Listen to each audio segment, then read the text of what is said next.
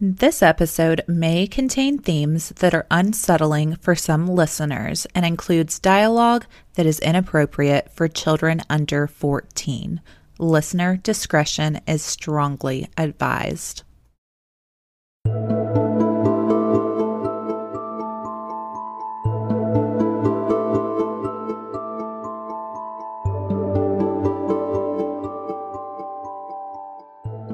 Hey Juicers, I'm Brooke. And I'm Melissa. And this is For God's Sake, Don't Drink the Jones Juice. welcome to episode 47. Hello. Welcome. Hello. Hello. So guys, this is going to be a longin'. It's definitely gonna make up for last week's 43-minute episode. Faux show. More than make up for it. Yeah, we've both got very long cases today. I don't know how that happened because typically for whatever reason when I do a long one, you do a short one and vice versa. I do have a lot to talk about this week as far as just chitter chatter, but I'm going to try to keep it short because we'll be Talking a lot. for hours just about that. So, would you like to talk about anything first? Sure, mine will be a lot shorter than yours. Okay. So me and Scotty took Titus to the beach for the very first time. Mm-hmm. Well, not for the very first time because he saw a beach in Mississippi one time, but we didn't really get like in the water. Mm-hmm. And if you know Titus, you know he's basically a mermaid. But he really did not care too much about the ocean. Like, he always wanted to be at the beach and he wanted to play in the water, you know, where it crashes into the shore. But he didn't really want to get out there into the water, which I thought was so odd because... He's a little fish. Yes. He is a merman. He is. And really just...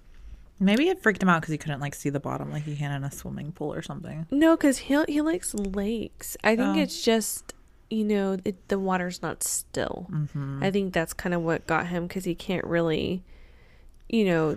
It's a lot more rough. Exactly. And I mean, at one point, honestly, I probably should not have even taken him out there because, like, I was having a hard time maneuvering through the water because the waves were just so rough. Yeah. But we were only out there for, you know, a few minutes before he was like ready to go. And at one point, this dude, oh my God. Okay. So we're trying to like get him to go to the pools because me and Scotty are, you know, we can't really get in the water if he's not in the water. So we're just kind of standing there burning. Mm-hmm. And, so we're trying to get him to go to the pool. And so he finally is like, okay, sure, we'll go to the pool. We start walking. And this kid literally bends down and picks something up and shows it to me and goes, "What's this?" You gonna guess what it was? Poop. It was a jellyfish. No. It was a jellyfish. No. And we were like, put that down. Oh my God. It was like part of a jellyfish and the other part of it was like on the ground, but he like threw it really fast and we're like, dude, that could sting you. Holy shit, I'm surprised it didn't. I know, yeah, it was crazy. But yeah, he just saw this weird jelly thing on the ground and just thought, you know, this? I'm gonna pick it up. I'm like, poop. I don't know which would have been worse, Oh honestly. God. But then we went to the Ripley's Believe It or Not Museum there. Mm-hmm. So Titus is okay. People, this is such a controversial like thing, but we used to always use a leash with Titus because he's a runner and he will get away from you and he has no sense of danger or just awareness of, you know, like the world. Really quick, I don't think it should be controversial. Like, that's stupid. I agree. Like, if your kid is one to run away from you, what is the problem? They're You know? like comparing it to an Like animal. having a dog tied to a tree. Like, or just having a dog on a leash in general. They're like, my child is not an animal. And it's like, well, no shit. But if your kid's going to run out in front of a car, You might as well put something on them that's going to prevent them from doing it. it's safety. Yeah. Like, you're a Like- bad parent if you know that your kid is capable of doing that and you decide not to take precautions. Right. Like, That's so dumb. yeah, but anyways, we would always put him in, and it's not like it goes around their throat, like around his neck. It literally is a backpack with a harness. Right. Like, come on. No, you tug on it, on his neck. And he's like, what? Like, Titus, took over there. Oh, God. People are ridiculous. I know, it's so stupid, but we always put him on a leash. And we never like really used the leash. We just had it there in case he were to so I'd have it on my wrist, but I'd hold his hand. Mm-hmm. And so if he were to jerk away from my hand, I would have that extra net there to keep him from, going off. I wasn't leading him with it. And I mean, sometimes he would get down on the ground and like crawl like a dog, and it would embarrass me. And I'd be like, please get up, please. Like, this already looks bad. Can we please? So hilarious. But anyways, we did not have to use the leash inside of Ripley's at all. We didn't even bring it inside because that's great. He was probably so mesmerized by things in there. Yes, he was so good. He stood by our side the whole time. That's excellent. And we paid for all of the exhibits. There were like 4, and the first one we did was like a mirror maze. Mm-hmm. And they gave you like those 3D glasses. This is Myrtle Beach, Panama City. Yeah. I don't know, I thought so, and then somebody said you went to Myrtle, and I was like, no, we went to Panama City. I thought so. Yeah, so like everything in the mirror room, kind of jumped out at you. It was 3D, and like Titus just thought it was so cool. And I had never done a mirror maze before, so that was a new experience for me too. Yeah. And there's this one room you walk into where I don't know what it looked like without the glasses on because I never took them off, but so the ground literally looked like if you were to step onto it, mm-hmm. it would, like, you would just fall into outer space. Wow. That's literally what it looked like. Like, I had to put my foot on it and like make sure that it was an illusion because it really looked like you would fall into outer space. Yeah. And so me and Scotty walked onto it, and he did not test it. He just walked, and I was like, dude, you could have died, but whatever. But Titus would not do it. Yeah. And he saw us standing on it, but he would not do it. I had to jerk him oh my gosh, onto it so that he would know that it's okay. Yeah. And he thought it was so cool, and he's just looking down, and I can just see like the amazement and just wonder in his eyes, and it was just so awesome. It was so cool. And I thought that going through the part of the museum where it's like the actual museum part and you see like all the creepy, crazy stuff, I thought he would be very uninterested. Yeah. But no, he thought it was all so cool. That's great. He thought all the figures, like, they make like the wax figures or whatever they are, they're plastic or whatever out of people through history with weird conditions or whatever, and he thought they were all real, and he would just like be staring at them like what kids look like when they're like side-eyeing something, kind of like and so I went up to, there's this one lady, and I can't remember what they call her, but her lips were like as big as her face pretty much, and they like stuck out really far. And he was just like looking at her like, oh my god, like, what the heck? And so I like touched her, and I was like, she's fake, Titus, she's not real, she's fake. Yeah. And so after that, he would touch all of them and go, it's fake. Yeah. It's fake. It was so funny. That's so cute. But we had a blast there, honestly. And if you know Titus in this sense, he is such a homebody. He's such a homebody. He never wants to go anywhere. And anytime we leave the house, he's always like, I want to go to the yellow house. Because we live in a yellow house. And with the beach house, we stayed right on the beach in a condo. He said it was better than the yellow house. And he did not want to leave the beach house. And me and Scotty were like blown away because Titus loves being at our house more than any. Like, Brooke has a nice house with a pool and all that stuff, and he still would rather be at our little tiny house than anywhere. And it was just really cool to see, Titus in that kind of environment where he really just enjoyed himself, and like thoroughly enjoyed himself with everything. That's so awesome. I'm so glad you guys had a great time. Me too. I'm sure you were a bit stressed just by the thought of it. Oh, I was so stressed out, but it was a much better vacation than I had, originally assumed. So That's fantastic. Yeah, so tell us about your 2 back-to-back trips. What the heck? Yeah, I know. It's so our last recording, we ended up having to record 45 and 46 the same day. Because Alyssa and I were both going to be out of town. Well, my first trip was to Seattle. So my boyfriend has been several times. It was my first trip out there, but so we stayed in Seattle for 6 nights. We took a trip one day to the Oregon coast, which was just like, there are no words for it. It was just so beautiful. Just something that you'll never see in Georgia. Yeah. You know what I mean? I mean, just phenomenal. The beach there is just beautiful. We went to Haystack Rock. Is that correct? I don't remember. But anyway, it's where they filmed The Goonies. Yeah. Did you see my pictures from there? I love The Goonies as one of my most favorite movies. Yes. So, yeah, that was just beautiful. We watched the sunset there.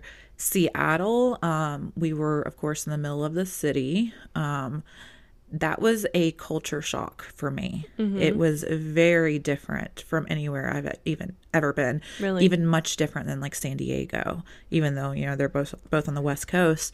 It was culture shock. That's all I can say. I mean, there were parts of it that were absolutely gorgeous, you know, and once we got out of Seattle, you know, we went to Aberdeen. We did spend a few days.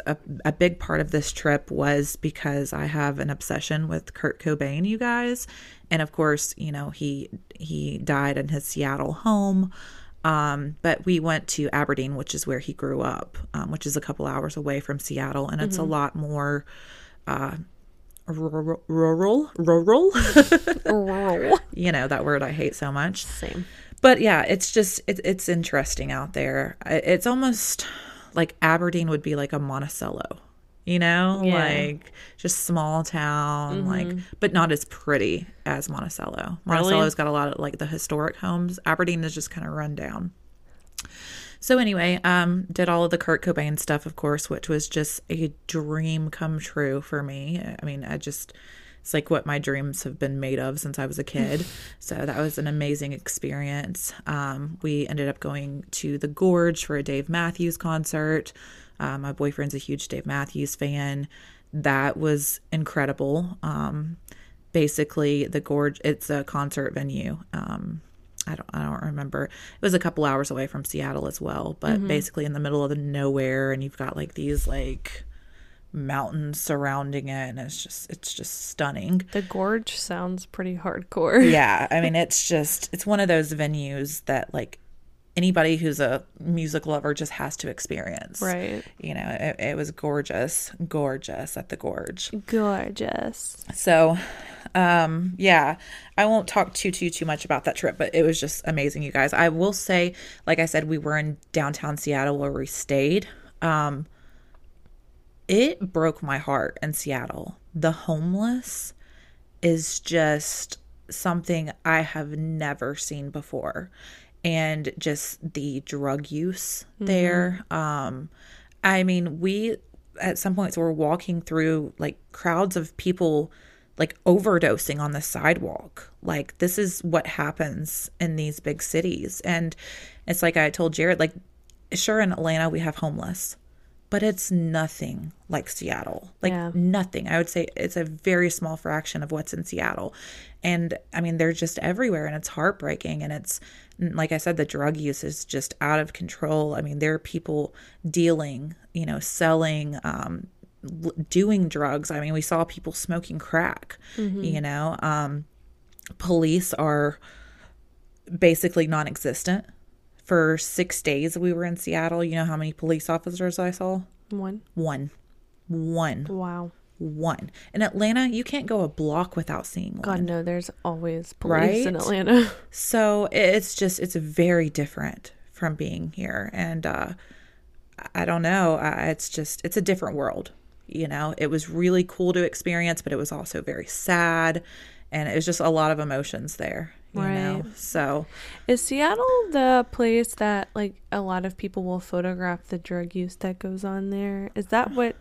I'm not sure. I know what you're talking about, but I don't know that that was Seattle. I can't remember where that is, but that stuff always breaks my heart. I'll like, tell so you, I much. have never smelled so much weed in my life. Whatever, dude. Go anywhere in Covington or Conyers and you're gonna smell it. No, like people, I mean, it's legal there. So they're just smoking everywhere. You know what I mean? I don't smell it like that here. Dude, I smell it everywhere I go. What? Literally everywhere I go, No I way. smell it. I swear to God. And anywhere you go, like more towards Atlanta, Yeah. it gets worse and worse and worse. And like, I'm not opposed to people smoking. Like, don't get the wrong idea. I just personally it's just a lot to smell. Yeah. And Well, I just don't want to always smell it. it was constant there, but yeah, it's a very different. And like I said, there's parts that are just, you know, absolutely beautifully just amazing, and then there's other parts that it's just like, wow, like this is just devastating. Yeah. You know. So very cool place though. A lot to see. We spent every single day from the time we woke up. We did not go back to the hotel room until it was time to go to bed. Dang. There was something to do like every hour of the day. So it was really neat. We pretty much experienced everything Seattle has to offer, you know, Space Needle, you know, all the food and drinks in the city market and just all the good stuff. So the Ferris wheel, you know, just everything. But anyway, I'll go on to my next trip. So we got home from Seattle. I think we were home like 3 or 4 days, and then we headed directly out again just to the other side of the country, and we went to Tybee Island and Savannah. Which is why you're getting this episode Yeah, late. now, because we forgot. yeah, because we suck. But sorry about that. We're a little late here. So we just took a little 3-nighter to Savannah and Tybee. Anybody that's, you know, a local knows Savannah and Tybee, but basically Savannah is a city about 30 minutes from Tybee. Tybee is an island here in Georgia. It's about our only beach access we have here in Georgia. Right? Well, no. There's other beach access. There's more. But it's pretty much like the main It's one, the like where main everybody one people goes. go, yeah. So, anyway, stayed in Tybee for 2 nights, just at a hotel, and just kind of had some chill days, you know. And then the last night we drove back to Savannah, which is the city before you get to Tybee. And we stayed in a haunted inn. And the inn we stayed in is not only the most haunted inn in Savannah, which also I must add, Savannah is the most haunted city in the United States. But we stayed in the room in the inn that a woman jumped out of a window and killed herself in. So I was in Savannah a couple months ago doing a ghost tour, and they told the story about this room, and I was like, oh shit, like I need to go there. So I pretty much booked immediately to stay as soon as I could. Yeah. We stayed in the room. We did a hearse tour that night. We did experience a little bit of paranormal activity. I'm not going to get into all of that right now because we will be here all night long. But if you're my friend on Facebook, you can read a little bit about all of that. Pretty cool stuff. Have you posted it in like the group? I did. I shared it to the group just about the light flash. Yeah. But that's all. And I haven't even posted all of our pictures or anything yet. So I'll probably do like another write up in the group. So Okay. You guys be on the lookout for that. But yeah, I did experience some things. So yeah, that we've been on the go like crazy lately. So I guess that's all I'll say about that, because like I said, we will be here all day long.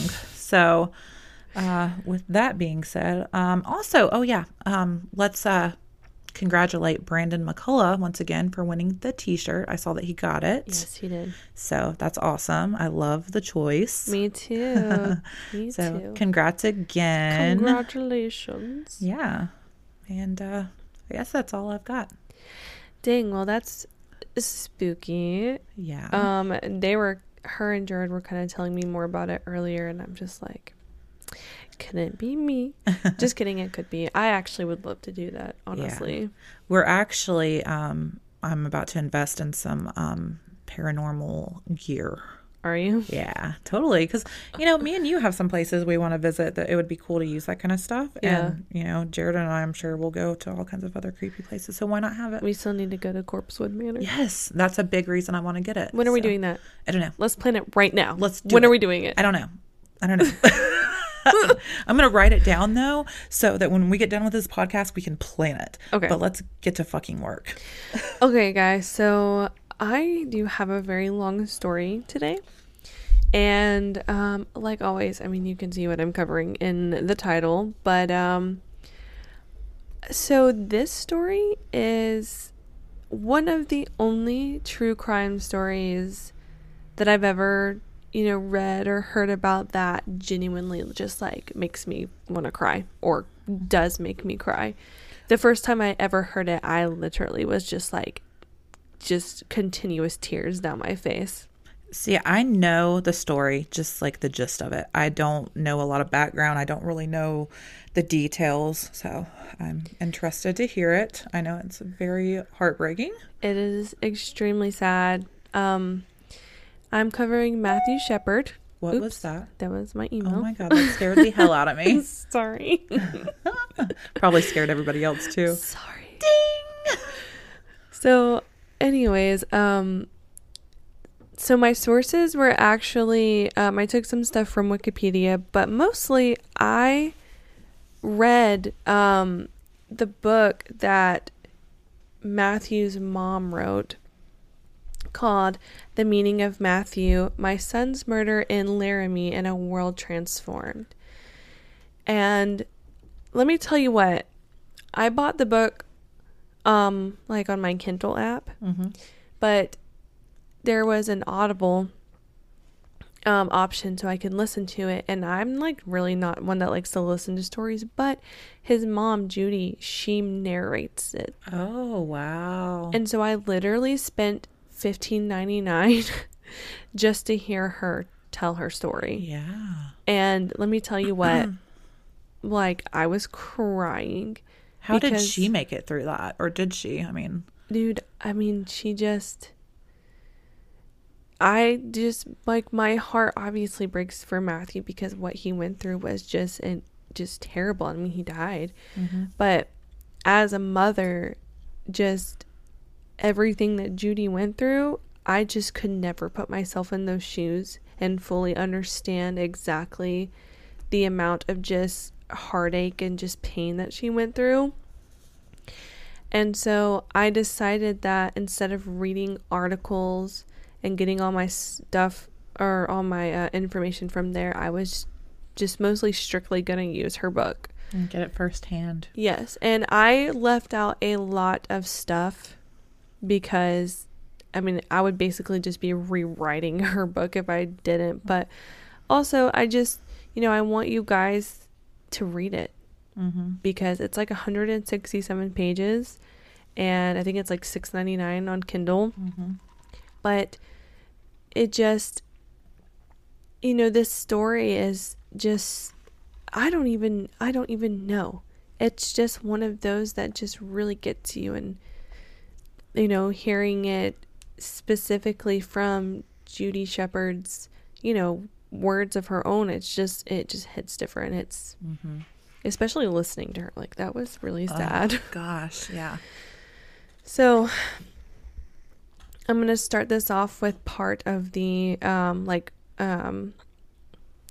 what is it called? Like when you read a book and it's like the the words from the author, whatever, at the beginning. Yeah. So it said, "You knew him as Matthew. To us, he was Matt. I have tried to reconcile the two within these pages. It would be unfair to Matt if only Matthew's story was told. Matt was so much more than Matthew Shepard, the gay 21-year-old University of Wyoming college student. He had a family and countless friends. He had a life before the night he was tied to that fence." Ouch. Like, instantly, your heart just breaks. Yeah. Just instantly. Yeah. So, Judy and Dennis Shepard were fast asleep when the phone ringing sprang Judy awake. She figured it was her 21-year-old son, Matt. Judy and Dennis were in Saudi Arabia due to Dennis's work as a construction safety manager. So the time difference was 9 hours. Wow. Matt didn't typically take that into account whenever he called his mom, but Judy said he seemed to be living in the moment and always wanted to share things with people in that exact moment rather than to wait when it would be at like a more convenient time. How cute. Yeah. She said either that or he didn't want to calculate the time difference. It was just too much math. So Matt would always call Judy to tell her about a new friend that he had made at a coffee shop or to call her about some breaking news to get her opinion on it. Mm-hmm. And considering how close Judy and Matt were, it didn't bother her to hear from him whenever she got the chance. A telephone call from Matt to Judy cost $5 a minute. Wow. Yeah. So their conversations always had to be short and they were more spread apart than either would have liked. Judy described her relationship with Matt as feeding off of each other's energy. She felt that the bond she had with Matt was stronger than a normal bond that a mother has with her children. She felt this especially because Matt was a very colicky baby and they spent most of their time alone together because Dennis was hardly ever home because of work. Mm-hmm. Unfortunately, though, it was not Matt calling.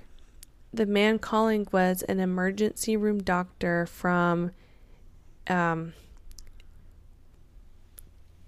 Ivinson Memorial Hospital in Laramie. There's a lot of words in this that I don't know how to pronounce, but I'm going to do my best.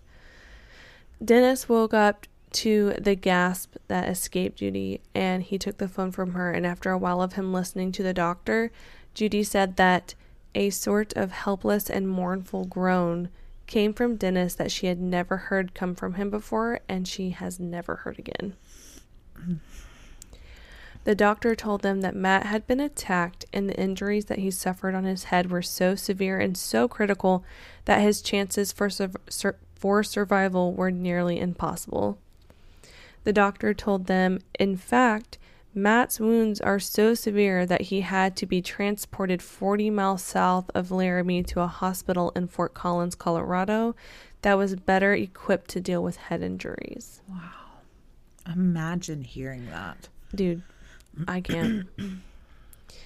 Judy and Dennis would have to wait an entire day before they would be able to even leave to get on a plane to leave Saudi Arabia. Not only that, but they were 8,000 miles away, which probably easily could have been a 24-hour flight or more. Yeah. I can't even imagine being a parent and knowing that my child is pretty much dying in a hospital and I can't immediately be there. Yeah. I mean, even like a 30-minute drive sounds like too much. Yeah. But 8,000 miles, I cannot and imagine. days away from reaching your child. Literally days. That makes me want to puke. To make matters worse, they had very limited information as to what had happened to Matt. They only knew he was attacked because of how horrific his injuries were. So, the nurses and the doctors were like, this isn't, this wasn't a car crash. This wasn't anything like this. Was somebody intentionally attacking him. How gut-wrenching. So Matt was supposed to be a Christmas baby, but Judy went into labor 3 weeks early. She ended up having a C-section, and Matt was born December 1st, 1976. He was jaundiced, so Judy had to go home empty-handed and was without him for a week while he stayed in the hospital for treatment.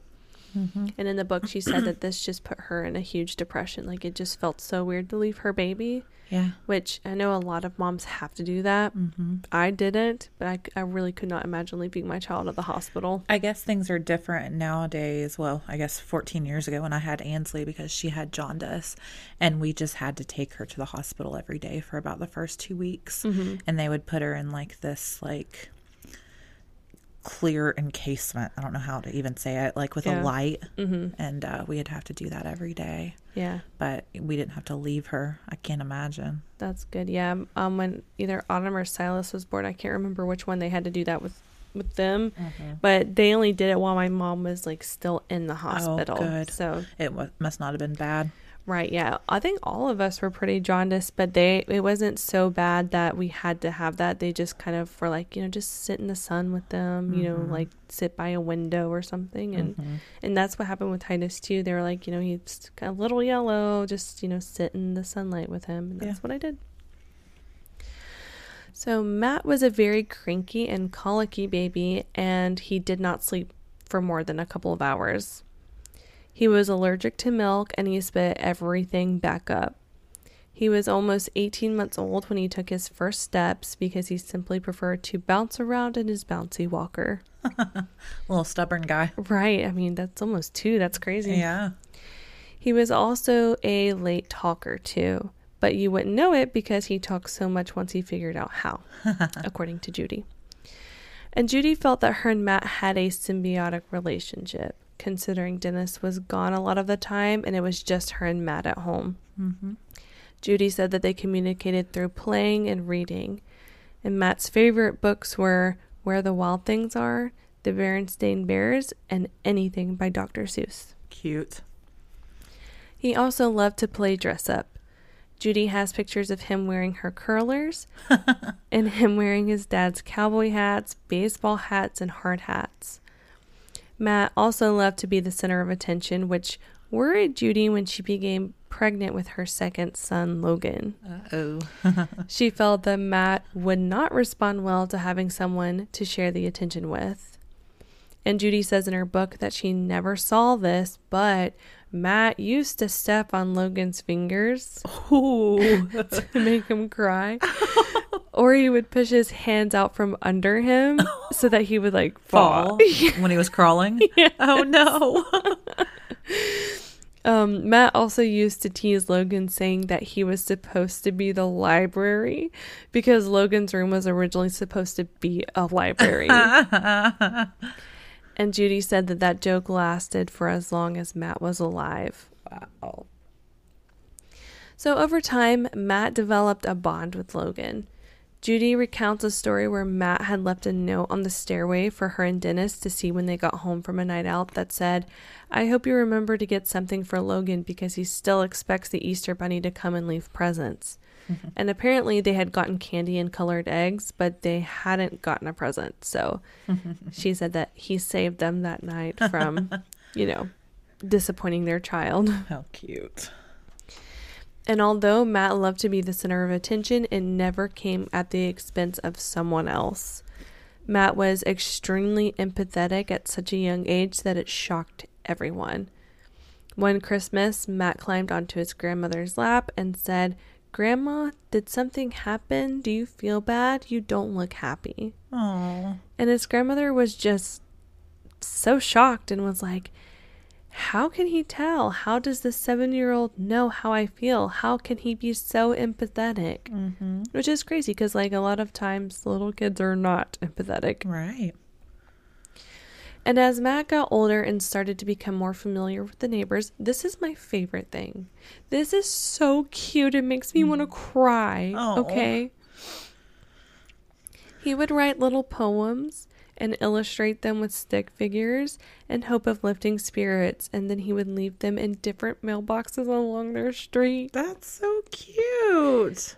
Literally, that is so sweet. Like, he is literally like, I'm gonna write Make little people's poems. day. Yeah, and just make them happy. That's so sweet. But Judy's dad was a postmaster, and she figures he kind of told Matt that it was actually illegal to put unauthorized mail in someone's mailbox. So instead, you know what he would do? He started putting stamps on them and actually going through the post office? No, he started putting really pretty rocks inside of their mailboxes instead, and I think that's so cute. Oh my gosh. Oh my goodness. So Matt, grows up and now he's in high school.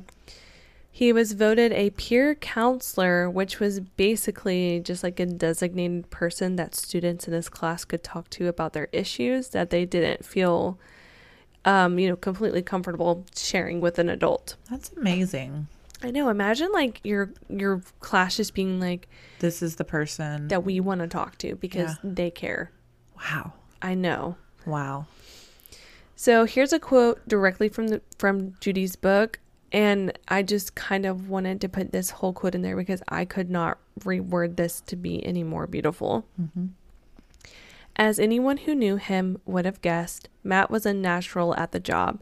His high school friends later told me that the best thing about talking to Matt was the way he made everyone feel that they were the only ones in the world at that moment, that he was focused entirely on them, that he really listened to them. My mother had told Matt, "The Lord gave us 2 ears and 1 mouth for a reason. We need to listen twice as much as we need to talk." I guess Matt took that to heart. Oh. And that's just, to me, just so sweet. Yeah, that's beautiful. Matt loved and cared so much. He would absorb everything that was said, and he would become sad and worry relentlessly about his friends, even crying from time to time about their problems, especially if he didn't have a solution to give them. What an awesome soul. I know. But Matt used acting as an outlet for all of the overwhelming emotions that he had. He started acting when he was in elementary school. He was one of the youngest members ever of Casper's community theater group, Stage 3. He was cast in a bunch of productions at Casper College. And when he wasn't on the stage, he worked as a crew member, working backstage on what the heck did I just write? Working backstage on many shows. And this proved to Judy that this wasn't a need, to be in the spotlight, but more about, the creativity of it all. Matt also became interested in politics at a young age. At 7 years old, he would stuff envelopes for a local candidate and even campaign for an environmental group that was trying to get the city of Casper to create a recycling program. Wow. At 7 years old. So Judy started to wonder if Matt might be gay. She's not sure exactly why or when the thought first occurred to her, but she usually tells people that it was when Matt dressed up as Dolly Parton for Halloween 2 years in a row. Oh my gosh, I love it. I know. Judy had limited experience around gay people, so a lot of her assumptions about his probable sexuality came from the stereotypes that she knew. Either that, or perhaps a mother just knows these things. The thought of Matt being gay frightened Judy, not for any religious or moral reasons, but she worried as to what being gay would mean for him as he grew up. Of course. She instantly assumed that Matt would never be able to have a family of his own, which just really upset her because a lot of her happiness came from having her own family. Judy didn't share her intuition about his sexuality with anyone because she was very limited on her knowledge about people who are gay, and she feared that people would feel differently about Matt. She feared that he would be treated differently, or even that someone would hurt him. Yeah. Well, we're talking like 80s, right? Yeah. I mean, hell, even today, it's scary for mothers, you know? And for sure. for gay people. Oh, yeah. You know? Especially for gay people, especially. So Matt was a lot shorter and smaller than his peers, which really bothered him the older he got. And then in high school, he was diagnosed with ADD, which ended up making sense because he struggled in school. Judy felt as though Matt had enough on his plate without the prospect of him being gay, so she kept her hunches to herself, but tried to educate herself as best as she could with what limited resources there was out in the world, which wasn't much aside from the news talking about gay people and HIV and AIDS. So, in 1993, the job market in Wyoming became pretty much non-existent. Dennis got a job in New Mexico with another oil company, but he would have to be away from the family for months at a time. It was obvious that the Shepherds were going to have to move in order for them to be able to spend any time together. And so their choices were either to move to New Mexico, which was where Dennis was currently working, or he could accept another offer with Saudi Aramco. I really don't know how to pronounce it. It's Aramco. But it was in Saudi Arabia. Right. They ultimately chose to move to Saudi Arabia because they figured if they were going to move, they might as well just move. Yeah. But they were worried that their boys would, hate the idea, which... Of course. Who Right. wants to move to another country? Exactly, right in the middle of your school. Yeah. Yeah. But surprisingly, Matt was excited about the idea. Okay. So the company that Dennis was, going to work for paid the employees' high school age children to attend boarding schools anywhere in the world. So this was the thing that kind of made Matt like, this is what I want to do. Yeah. He had thought about making a career in international relations and had been taking German especially for that reason. So this is another reason why like a boarding school anywhere in the world that he could go to just made sense to him. Yeah. So Matt ended up picking a school in Switzerland, which wasn't his first choice, but due to deadlines, he had more limited options. Mm-hmm. The foreign language opportunities really drew Matt in and made him excited. Upon arriving to his new boarding house, which was described as a castle-esque mansion, Cool. it ended up being a huge letdown. Oh, no. Matt obviously didn't want his mom to leave him there, but at that point, there wasn't really a choice. So the school advised Judy to not contact him often so that he could better acclimate to the school, which he eventually did. So calling from Switzerland to Saudi Arabia was expensive, so they primarily talked by fax. Wow. They literally faxed each other, which is just hilariously terrible to me. Like, it's hilarious because it's like you're faxing somebody, but it's terrible because, like, imagine having... Or first of all, imagine being a homesick person and like you just want to talk to your mom, but the only way you can talk to her is if you send her like a fax. Yeah. You can't really like get any comfort from that, and Yeah. it's sad. And then imagine being the mom who's like, oh my gosh, my child's in Switzerland, I'm in Saudi Arabia, they're not having a good time, and all I can do is send them a fax. Like, that's so sad. Oh. But during the second semester of Matt's senior year, the students were allowed to take a trip without a chaperone. So exciting, right? Yeah. Matt and about a dozen of his friends decided to go to Morocco. And Matt in Switzerland at this boarding school, he did very well. Like, he flourished. He made tons of friends, and he was always the type to make friends. Like, he's always the one that could just go up to anybody and just spark a conversation. And he wasn't shy about it. He just loved to talk to people. He loved the diversity. He loved all of that. But he really flourished in Switzerland for whatever reason. It's like he had, like Judy in the book described it as, like, a lot of people have, like a lot of acquaintances, and then people will have like, those few best friends, but Matt was the type of person who wanted to build strong relationships with everybody. That's awesome. Isn't that cool? Yeah. Like, I'm not that way. It's No. like, I don't have the emotional capacity No, to kind of no. do that, but No, I say that all the time. I'm like, I'm cool with the group I have. I'm not in this to make friends. Like, right. Exactly. Exactly. That's too much. So Matt especially loved what Judy described as cafe culture in Europe. He loved to be able to talk with the locals.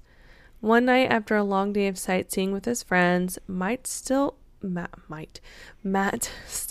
like exploring, so he left by himself after his group made it back to their hotel. He sought out a bar or a cafe and ended up drinking cappuccinos with a group of German tourists.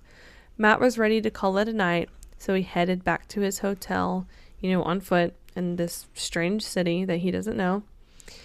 But unfortunately, on his way back, trigger warning, a group of 3 local men attacked and raped him. Oh. Yes, it's very, very... I actually did not know this until I read the book. Wow.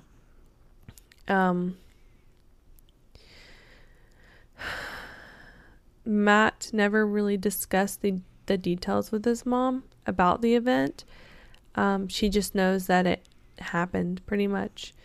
And the men who attacked him stole his Doc Martens and his shirt, but did not steal his watch. Matt was able to break free from his attackers and made it back to the hotel bloody and shirtless and shoeless. That is gut-wrenching. So sad. Matt called his mom the next day and told her through tears about the attack. He told her how ashamed and embarrassed he was that it had happened to him. And, you know, he ultimately blamed himself because he had wandered out all by himself. Judy and Dennis wanted to hop on a plane right at that moment to get to Matt, but the means of traveling would have taken a longer time than they wanted Matt to be where he currently was. So a teacher flew out to be with Matt until he could fly home to Saudi Arabia. Wow. Matt went through a series of physical exams, which included an HIV test. Everything came back fine, and while he was physically okay, Judy said, "But those 3 men in Morocco stole more from Matt that night than his shirt and his shoes. They took his confidence, his optimism, and his sense of purpose and place in the world." Oh my gosh. Like, doesn't that just like punch you in the gut? Yes. Oh, that makes me sick. Yeah. Did they find the men? No, they never did. They talk about it in the book, like he went to the police and all that, but they kind of they were a little scared to go to the police because they had heard a story of like a 15-year-old like foreign, you know, student being raped by somebody in Saudi Arabia, and they basically wanted to try this victim for, you know, being homosexual because he was raped by men. Oh, wow. But it's like, because, you know, the in the Quran, like, homosexuality is punishable by death. So they were just a little scared, but yeah, apparently it went okay. Like, they were on his side, but they never did catch them in. Wow. After the attack, so much changed with Matt. He started slouching instead of standing up straight and tall. He started wearing clothes that swallowed him whole as if he wanted to hide in them. He also stopped acting and saying, "I can't get up on the stage because I feel like everyone's staring at me. It makes me feel uncomfortable." He really was just robbed of everything. Literally of every, like, at this moment it just declines and declines and declines. Like, it's so sad. Matt also began having nightmares where he would wake up screaming in the middle of the night, drenched in sweat. His psychiatrist diagnosed him with depression, post-traumatic stress disorder, and anxiety attacks. He was prescribed a number of different drugs, but nothing seemed to help him. I'm just sitting here thinking, like, that just rips at my heart. Like, how an event like that can just change a person. It literally can alter overnight. your entire being. Like, the moment that happens, you are a completely different person. It's insane. Like, I don't know. After graduating high school in 1995, Matt moved to Salisbury, North Carolina, where he enrolled at Catawba College. This was the alma mater of his favorite teacher in Switzerland, but it was also ranked in the top 10 theater colleges in the country. Judy and Dennis hoped that this meant that Matt was finally doing better and, you know, he was healing from what happened to him, because it seemed he was interested in theater again. Yeah. Another thing that indicated that Matt might be returning to his normal self was his disregard for time zones. One night, 3 a.m. in Saudi Arabia, Judy's phone blared in the air. It was 7 p.m. in North Carolina when Matt called his mom. The following conversation is taken directly from Judy's book. "Hello," I coughed as anxiousness seemed to strangle my throat. "Mom," he answered in a whisper that did nothing to calm my nerves. "Matt, what is it? What time is it?" "Mom, I need to tell you something," he said. "What do you need to tell me?" "I need to tell you that I'm gay." It took Judy a minute to respond. She had thought about having this conversation with him over the years, but had never really gotten down exactly what her response would be. She simply said, "What took you so long to tell me?" She explained to him that she has always known, but was waiting for him to figure it out himself. Judy says in her book, "If it were possible to hear stress release from a person's body, I could hear it fall off Matt's back and shoulders that night." God, yeah. What a weight gone. I know. Crazy. That gives me cold chills. Yeah. So Matt told his mom that he wasn't ready for his dad to know yet, but the next morning she told Dennis anyways. Oh, goodness. Okay, I lost where I was. Hold on. Okay.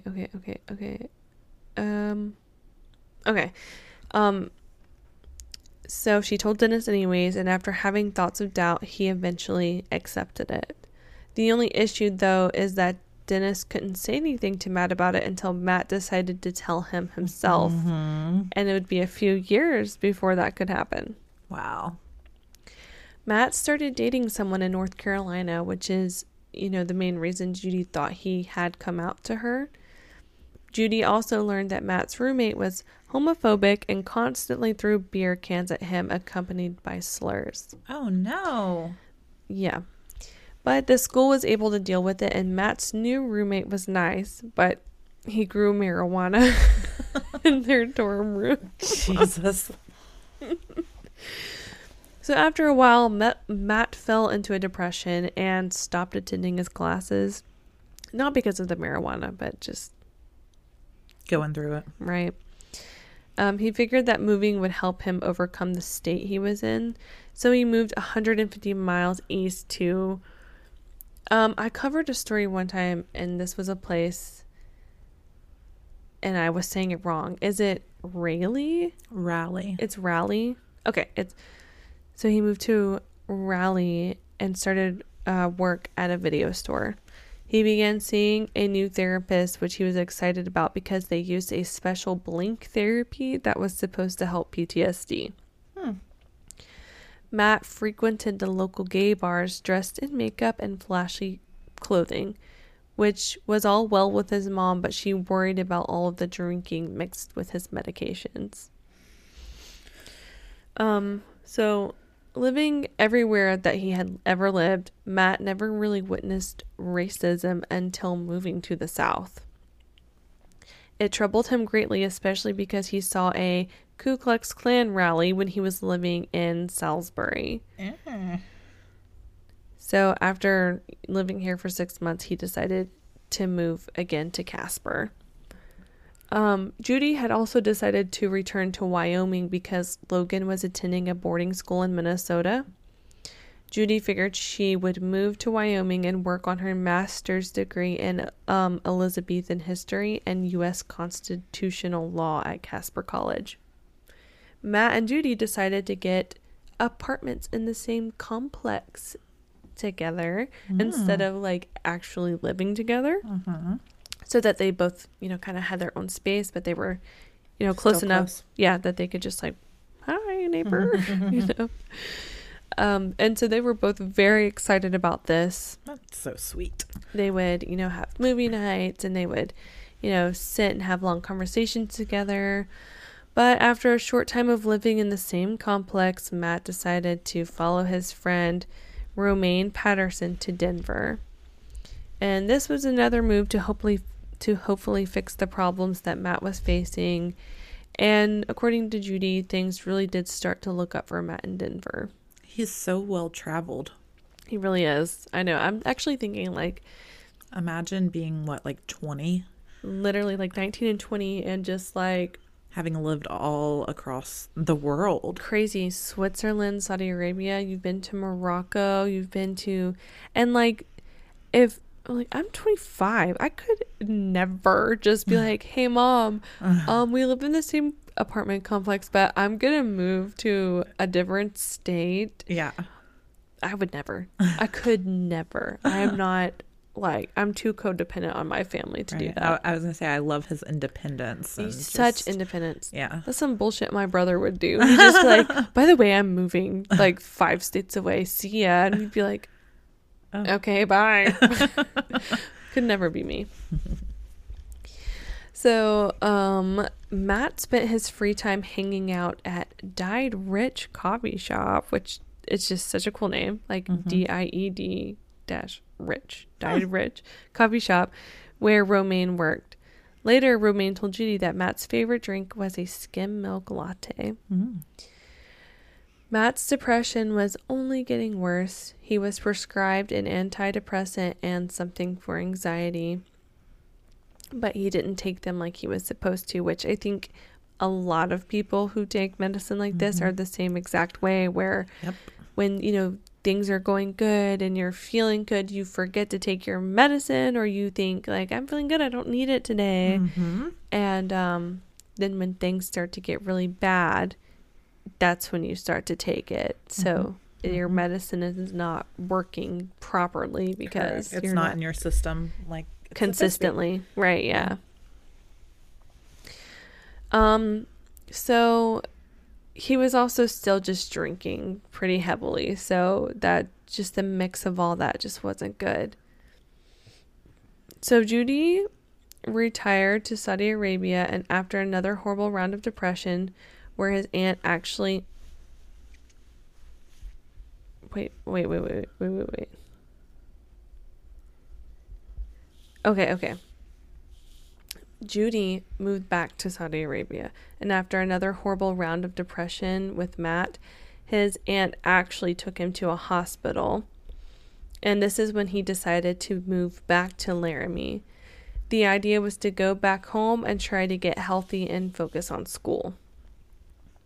Judy and Dennis decided that they were going to give Matt the money he needed for his apartment and other bills so that hopefully he would focus on his schooling and trying to gain a better mental state. Because the job he had in Denver, he hated it. And, they just thought like, maybe if we just paid for his apartment and, give him an allowance, he can focus more on his, life, going to school and his mental health. But unfortunately, he started spending the money that his parents were giving him on his social life. Judy got word of this and immediately called Matt to chew him out for it. They exchanged a few harsh words before Matt hung up on her, and Judy decided not to call him back. Matt wasn't the type of person to stay angry for very long, and so on that Monday, October 5th, he called his mom and apologized for everything. They shared small talk for a little while, and he told her that he loved her and then hung up. 3 days later, Judy and Dennis were on their way to Fort Collins to be by Matt's side. So her last conversation with him was his apology to her. Aww. Judy talks about how that last conversation that her and Matt had was short and the type of conversation that you would have. Hold on.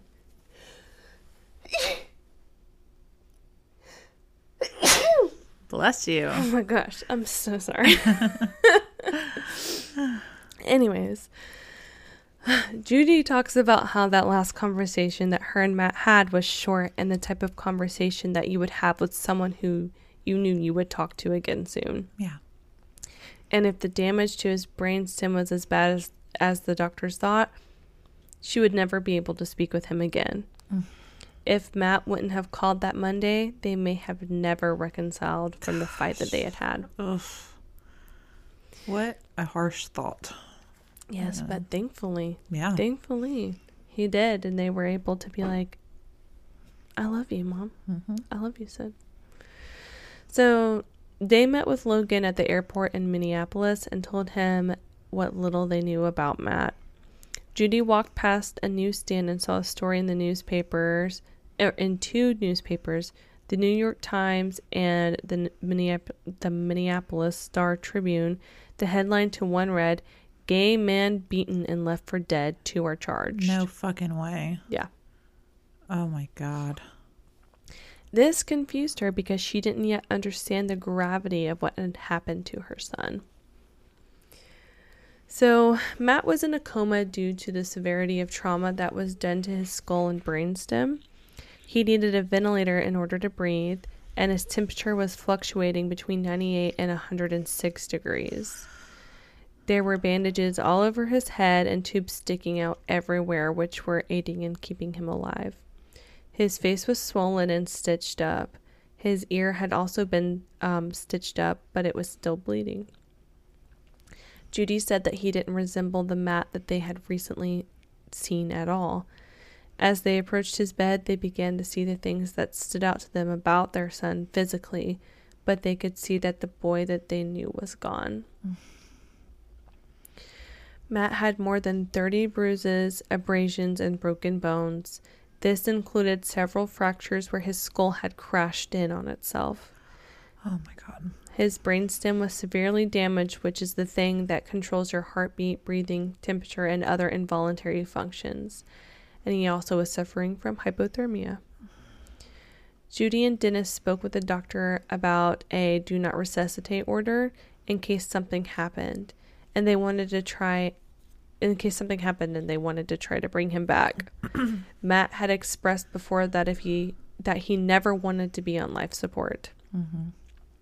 They also spoke about how Matt wanted to be an organ donor, but the doctor told them that his blood work had come back and he had tested positive for HIV. Oh, wow. Right.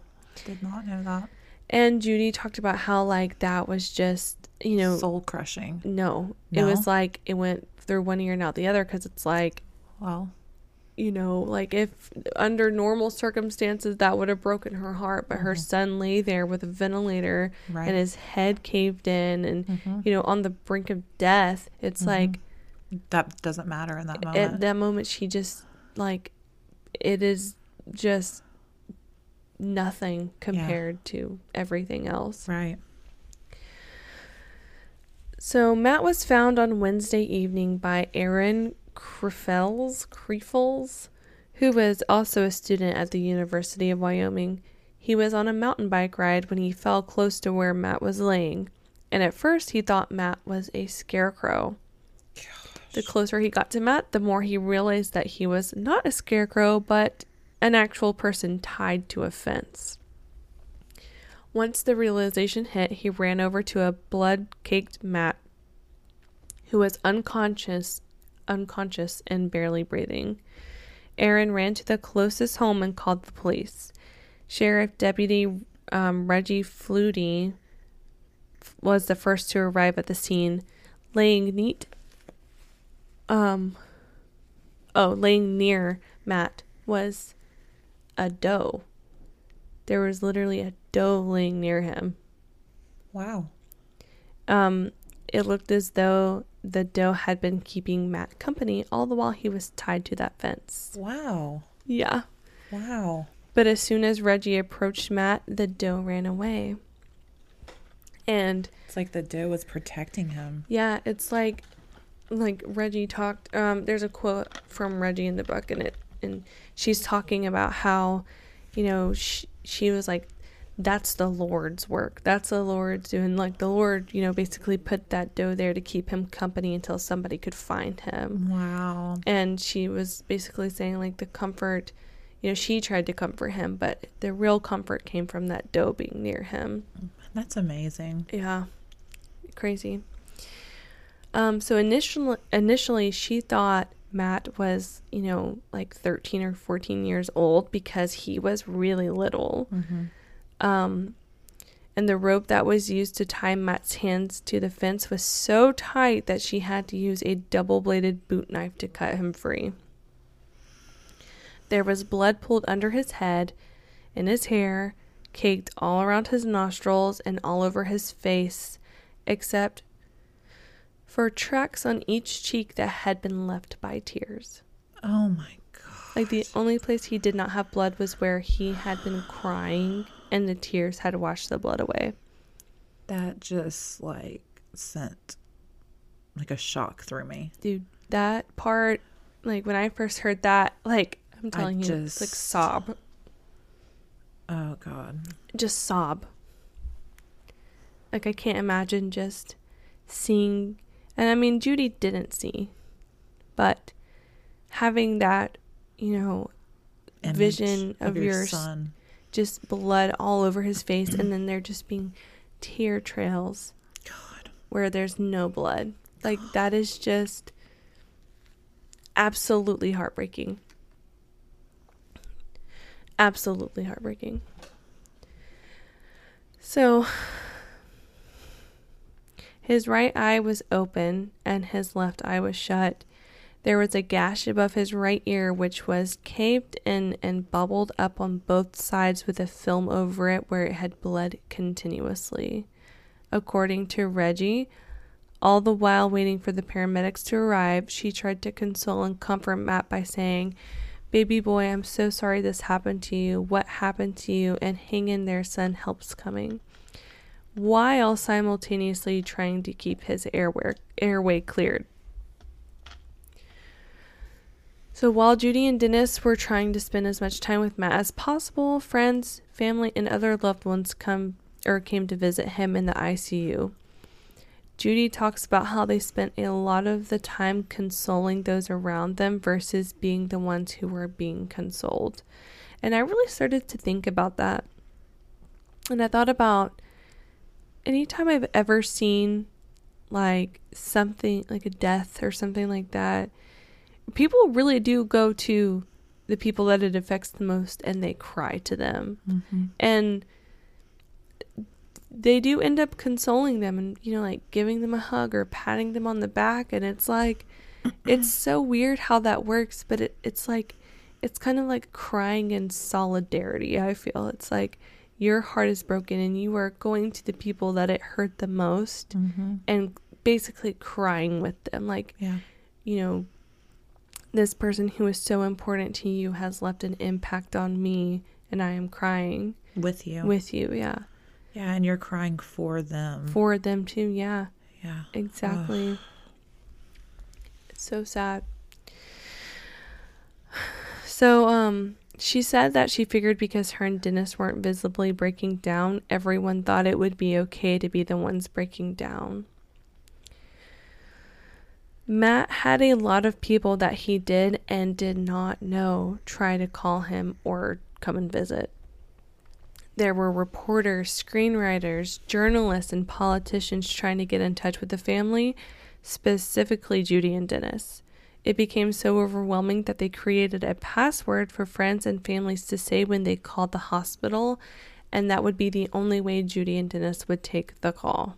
That's smart. Yes. But one day, the hospital CEO told Judy and Dennis that someone had called them and that they didn't give the password, but she thought they may still want to take the call. It just so happened to be President Clinton. Wow. Yeah. Judy said that he did a great job in lifting their spirits. And at first, Dennis was like, no, I don't give a shit that he's the president of the United States of America. We're not taking his call. Wow. But Judy was like, dude, it's like the president. Yeah. Yeah. So, what a shame, though. I hate that the media does that. Oh, me too. Let these people grieve. My God. At least wait until, all is said and done. Damn. Leave them the hell alone. Or just never. Yeah. Just never, okay? Yeah, it's not your fucking business. It's not at all. Disgusting. Judy was so focused on Matt's well-being that a call from the president didn't quite register with her at how much of an impact Matt's story had on the world. Yeah, it wouldn't. Yeah. There were candlelight vigils being held in cities all around the world. Ellen DeGeneres was standing on the steps of the U.S. Capitol addressing thousands of people, and people were marching on Fifth Avenue in New York City. 500 people had also gathered in Laramie on behalf of Matt. This tragedy truly struck the world. The family had hoped that maybe Matt's condition would get better, but I think they knew in the long run that it never would. Sunday came, which was 3 days after Judy, Dennis, and Logan arrived at the hospital. and 5 days since Matt was found tied to that fence and brought to the hospital. A nurse called the Shepherd's family after they had left to go get some rest. Matt's blood pressure had become so much more erratic and unstable, and that he was starting to fail. They rushed back to the hospital along with Judy's brother, Dennis's father, some other family and friends, and a priest. They gathered around Matt's bed to say their final goodbyes. The nurse took the ventilator out of Matt's mouth, and he immediately began to choke. And Logan, the little brother, at first Judy said he just fell to the floor, just like, there's a little bit of hope there. Judy described it as Matt trying to prove that he still had some fight left in him, but ultimately everything stopped. And on Monday, October 12th at 12:53 a.m., Matthew Wayne Shepherd passed away. He was cremated and put into an oak box with a mountain scene on the top. Judy and Dennis shifted their focus on trying to find the people who had killed their son. Yeah. They spoke with detectives Rob Debris and Jeff Bury to catch up on what they had missed. So,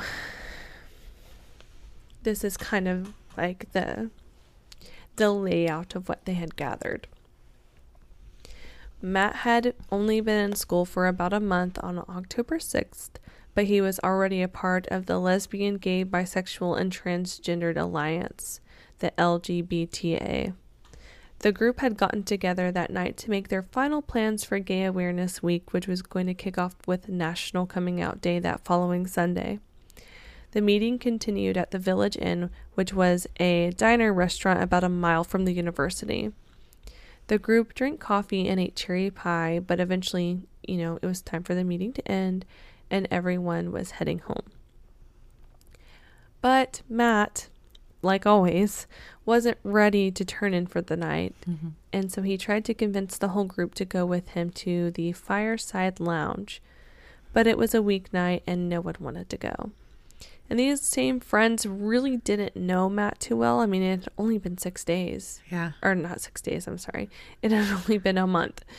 And they didn't think that he would go by himself, but that's not who Matt was. Matt was totally, completely fine being by himself. Yeah. So they dropped him off at his apartment, and he basically immediately got into his Bronco and headed to the bar. He arrived around 10:30, and the bartender, Matt Galloway, remembers him sitting down at the bar and ordering a Heineken. This wasn't Matt's first time at the bar. Galloway remembers serving Matt 5 or 6 other times. Matt stood out to him because he was always so well dressed, polite, and one of the best tippers that came in. Galloway told the police, "He was one of the most polite persons I've ever met in my life." About an hour later, 2 people entered the bar, Aaron McKinney and Russell Henderson. They stood out to the bartenders because they ordered a pitcher of beer and paid for it entirely with quarters and dimes. Ew. Yeah. I already hate them. Yeah. At some point, Matt and McKinney and Henderson started up conversation, and the bartender noticed them exit the bar together. It's a mystery as to why Matt left with them, but whatever the reason, McKinney and Henderson had convinced Matt that they were also gay. They also got into McKinney's pickup truck with Henderson in the driver's seat and McKinney in the passenger seat, and Matt was between the two of them. Later, McKinney told police that Matt was hitting on him and grabbing his crotch and trying to lick his ear. However, Henderson said that he saw none of that happen. They drove the truck down back ways where they ended up near a Walmart. McKinney looked at Matt and said, "Guess what? We're not gay and you're getting jacked." Like, number one, what a fucking stupid thing to say. What a fucking asshole. It just really pisses me off. He then made Matt give him his wallet, which had $20 in it. McKinney couldn't remember whether he hit Matt with his fist first or with the butt of his Smith & Wesson .357 pistol with an 8-inch barrel. He told police that what set him off was how hard Matt was coming onto him. And Judy says she doesn't believe it's true.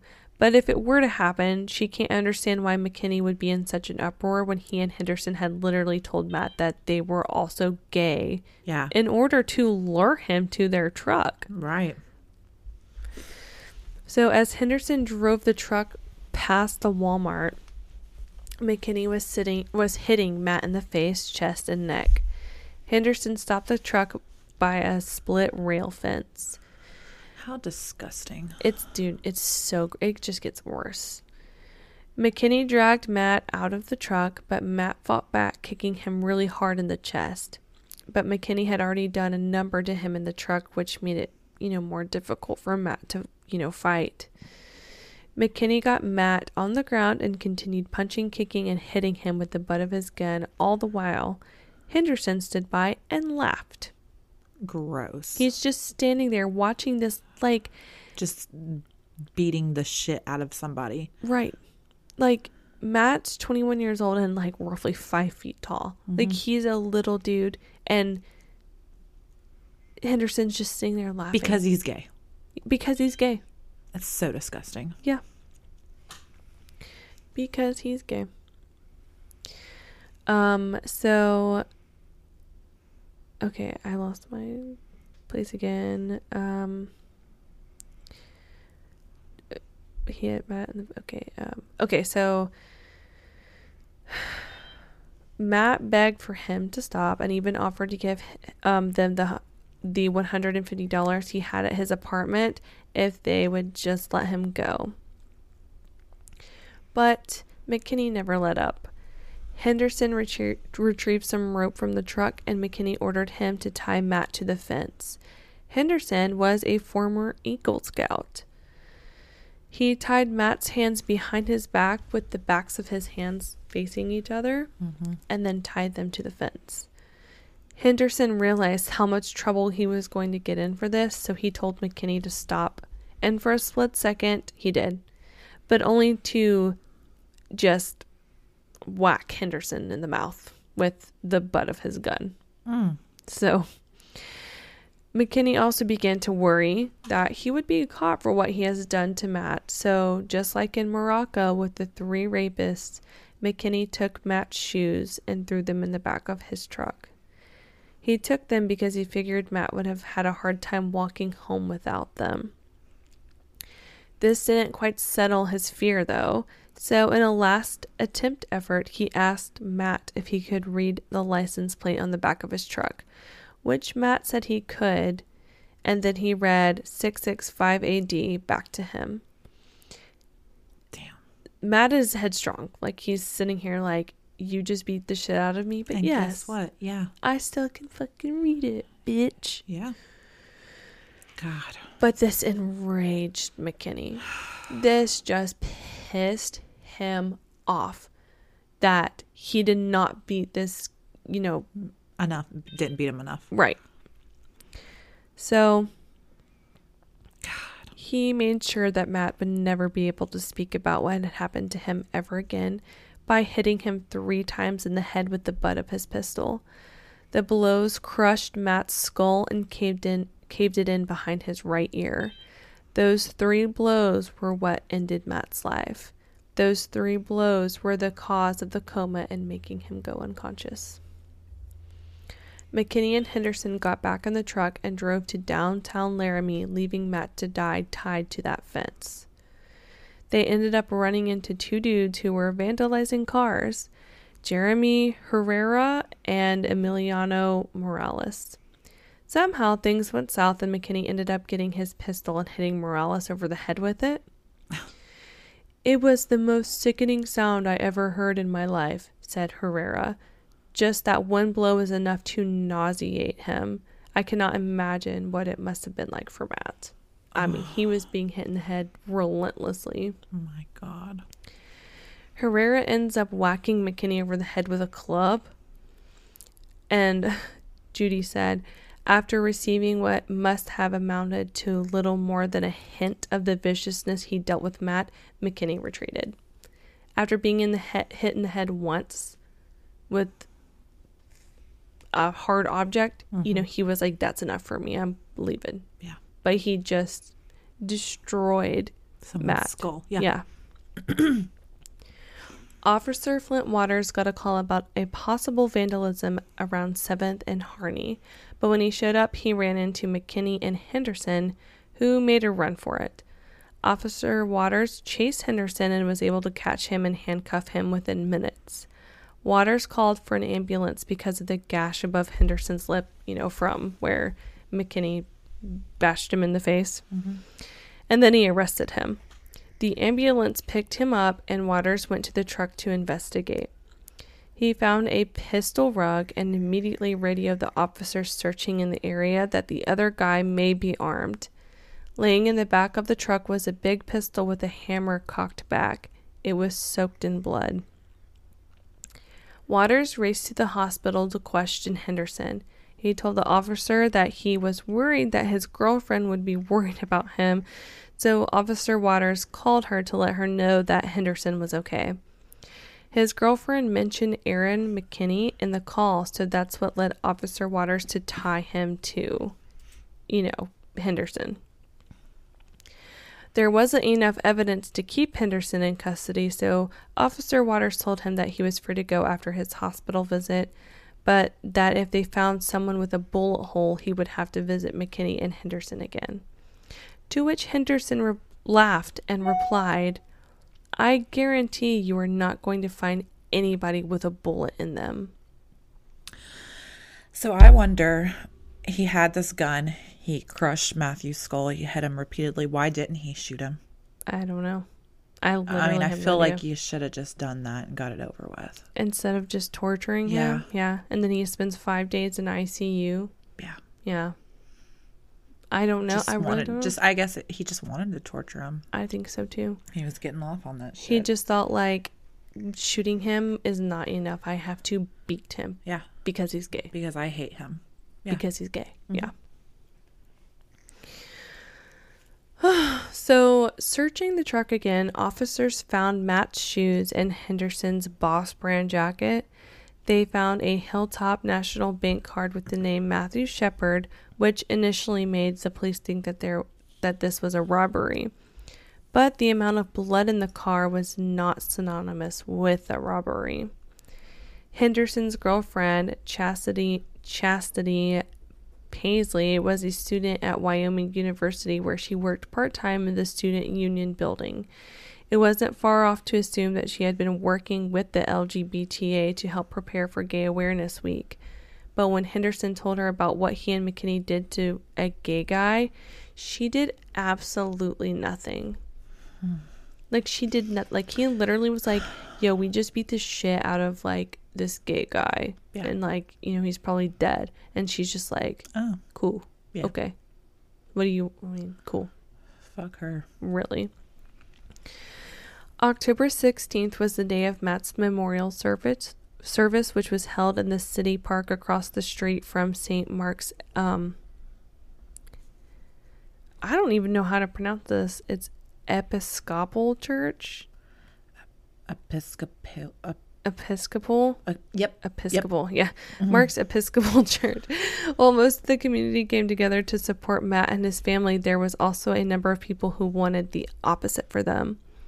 While the town was putting up ribbons in their storefronts and women were volunteering to clean the sanctuary where the memorial would be held, Reverend Fred Phelps and his Westboro Baptist Church planned to protest Matt's memorial service. They held signs that said, "God hates the F word." Ugh. And Matt in hell. Shut up. City officials in Casper gathered together to make sure that Phelps' madness would be as far away as legally possible from the memorial service. Oh my God. They ended up banning any demonstrations on public property within 50 feet of the service. So they ended up having a roped off part of the park across the street. The police stationed bomb sniffing dogs outside of the church. There was a SWAT team in a van across the street, and Dennis was asked to wear a bulletproof vest when addressing the press. My God. Yes. Even though everything was crazy outside, the serenity inside of the church hadn't been disturbed. Apparently, Elton John had bought out every local flower shop and sent the flowers to Oh the my memorial gosh. service. Yeah. Wow. Isn't that crazy? Wow. What a beautiful influence, though, he was. Just on everyone. Yeah. And just, you know, like I said, I didn't know like deep details about this story, but everybody knows Matthew Shepard. Yeah.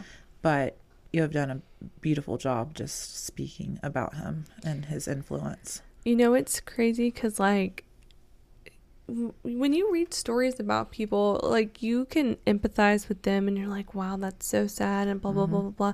But when you really, like, research Matthew Shepard, you feel like you know him. Like, you take it personally when you hear just everything that has happened in his life. And It's amazing that there is so much info out there.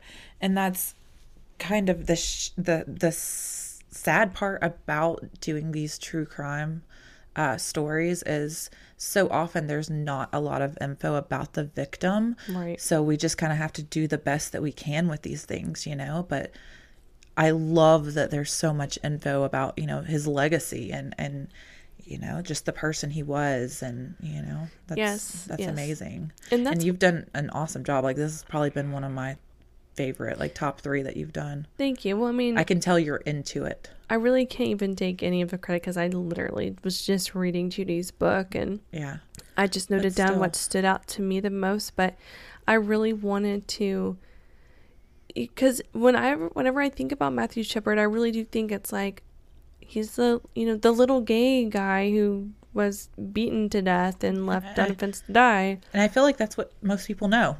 That is what most people know. But I mean, just like in the beginning, she's like, there's so much more to him than being gay and being murdered. I love that she wrote that book. I really love it too. And I mean, again, I really suggest that everybody go read that book or listen to the Audible, because hearing her speak, it hit different. Yeah. Anyways, so McKinney and Henderson were originally charged with attempted murder, kidnapping, and aggravated robbery. But after Matt's death in ICU, the charges were upgraded from attempted murder to first-degree murder.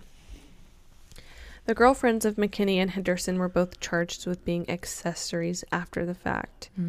McKinney's trial began on October and continued into November of 1999. McKinney and his lawyer tried to push a gay panic defense. I know, so sick. Please. So sick.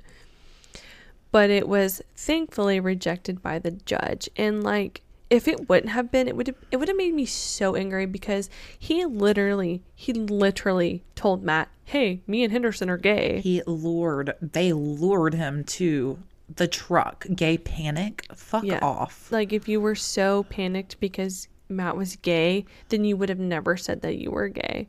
Like, if you, no. I panicked so much I invited him to the truck. Yeah, and also said I was gay. Idiot. Yeah. The jury found him guilty of felony murder instead of premeditated murder. Judy and Dennis brokered a deal that resulted in McKinney not receiving the death penalty, but serving 2 consecutive life sentences without the possibility of parole. Henderson and McKinney were incarcerated in the Wyoming State Penitentiary, but were later transferred to other prisons due to overcrowding. Judy has worked as an advocate for LGBT rights. The Matthew Shepard Foundation by Judy and Dennis in December of 1998.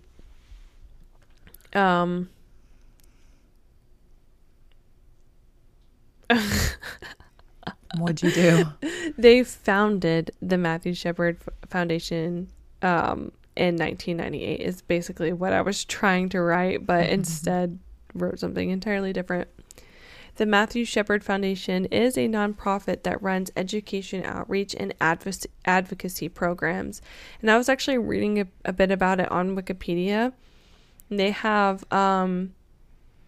they have like a lot of honestly pretty helpful resources. They have something called Matthew's Place or something like that, and it's basically like a safe space community. Very cool. And I don't know, I think I'm gonna link that when we post about the episode, because That's awesome. it seemed like a good resource. Scotty just texted me. Yeah, he was just calling me. He said, "Is everything okay? I haven't heard from Melissa at all." I know. I literally have one more line and then I'll be done, and I'm going to text him. So June of 2019, Matthew was one of the inaugural 50 American pioneers, trailblazers, and heroes inducted on the National LGBTQ Wall of Honor within the Stonewall National Monument in New York City, Stonewall Inn. Very cool. And to me, it's just like, that was literally in 2019, and this all happened like 20 years before. Yes. No, well, 30 years. 30, yeah. Right? Wait. No, 20.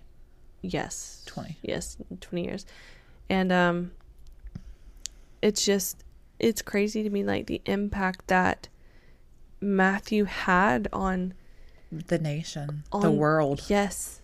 Like even to this day, you know? Such a shame that it had to happen like that.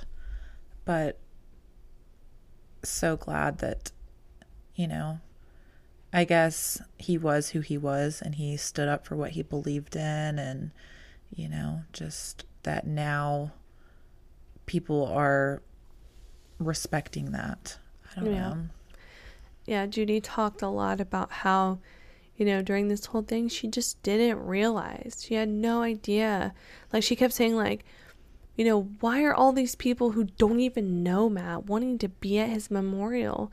Because there were so many people who just didn't personally know them, who just wanted to be there so badly. And she was like, they just want to be here because it's a spectacle. Right. But then later on, she realizes, like, no, just he has touched so many people. His story has touched so many people and has changed so many people. And they wanted to be there because they were truly mourning for him.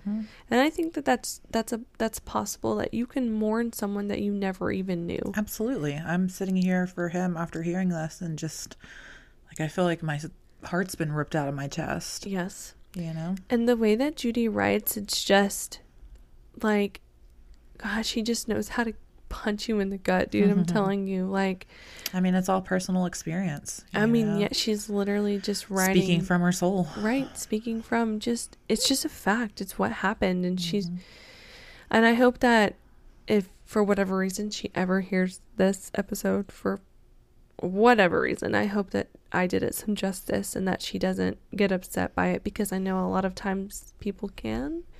Because I think you did a great job. Well, definitely top 3. Thank you. Thank you.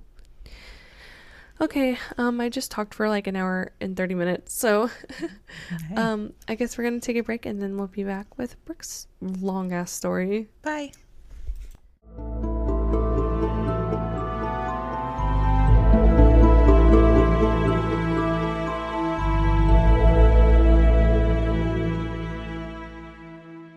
Hello, we are back again. Welcome back. This evening I am doing a story on a really awful individual. Well, first of all, it's not this evening. It's literally 12:17 a.m. Sorry, this morning. So Alyssa just ended her story. Well, her story was based off of a beautiful human who left a beautiful legacy. And now I'm about to tell the story of a pretty shit human. So we have exact opposite stories. Basically. Gotcha.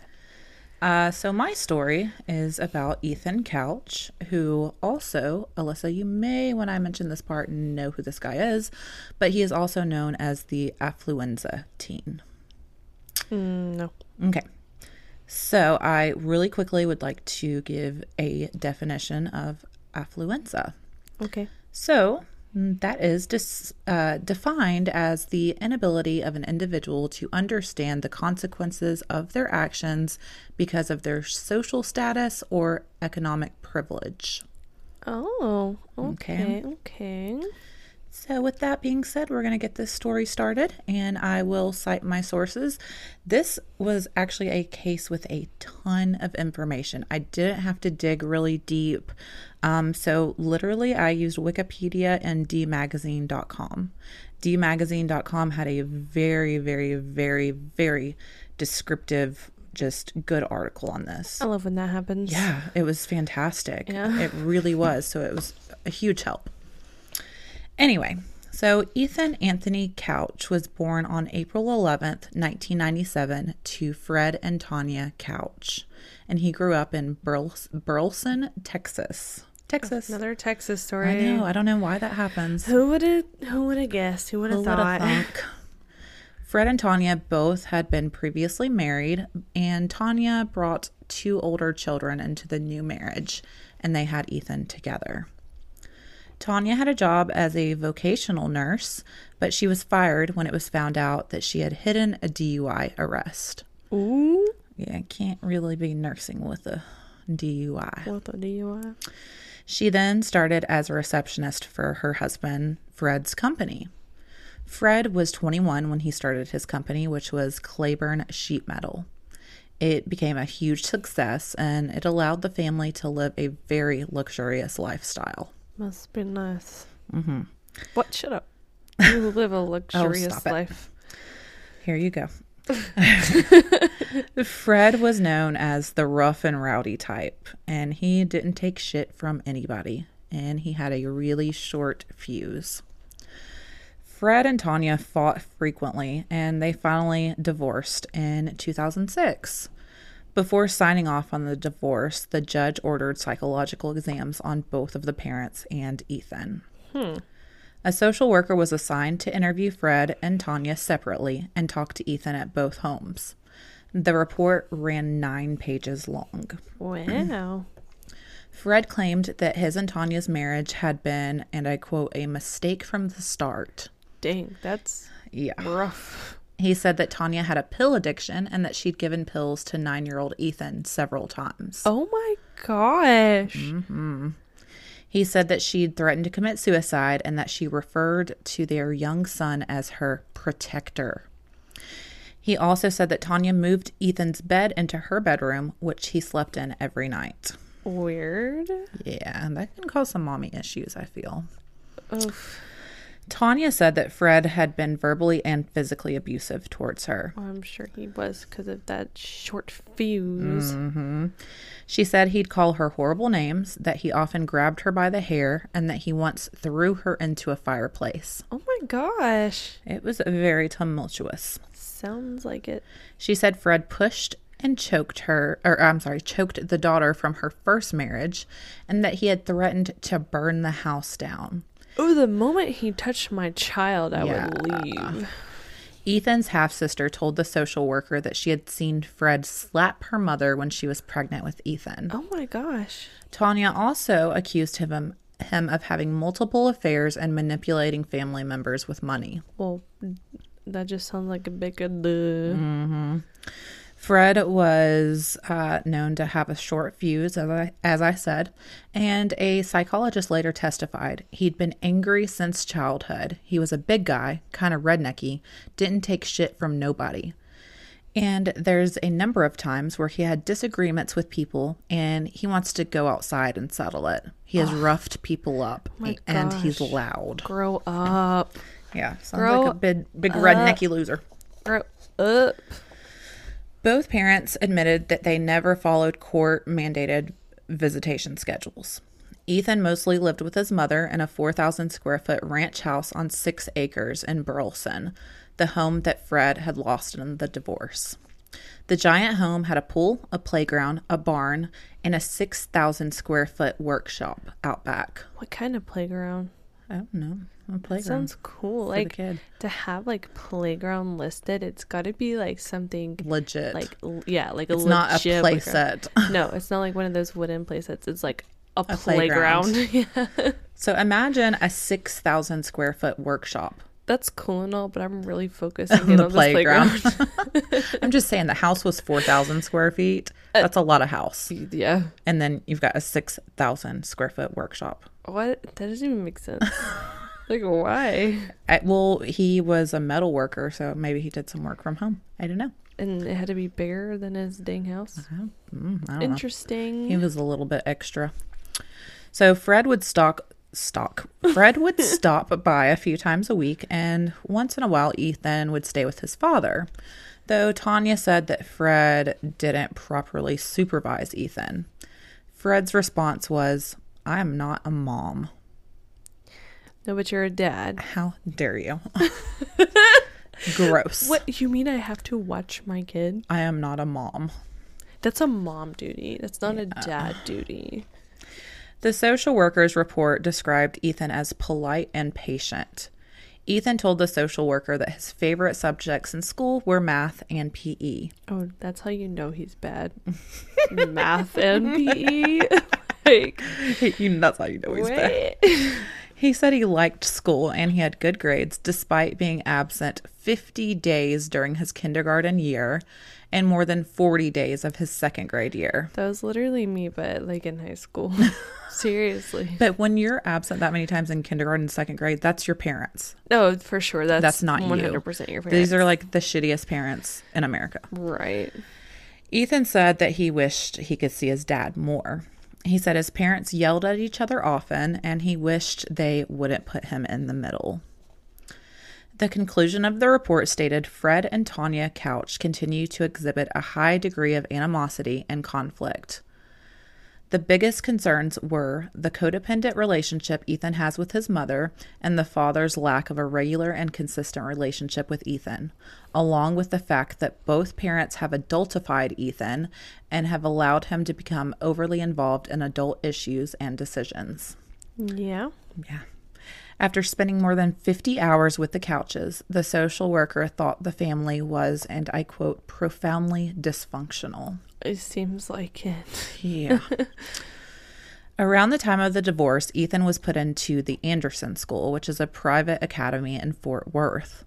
The school has only 20 to 25 students of various ages at any time. Wow, that's not a lot. Yeah. So imagine it's probably very expensive. The whole school is 20 to 25 students. That's insane. Mm-hmm. To be accepted, the children must have high IQ scores, and most are ready for college by the age of 16. Not me. Ethan was known as a sweet child who loved school. Tanya was very involved as a mother and was known to volunteer at Ethan's school, go on field trips with the kids, and she donated money to the school. Now, Fred and Tanya, on the other hand, the school had seen those two get into more than one screaming match in the parking lot. God, grow up. Yeah, and almost always in front of young Ethan. Fred once locked the doors of his truck with Ethan inside and threatened to speed away.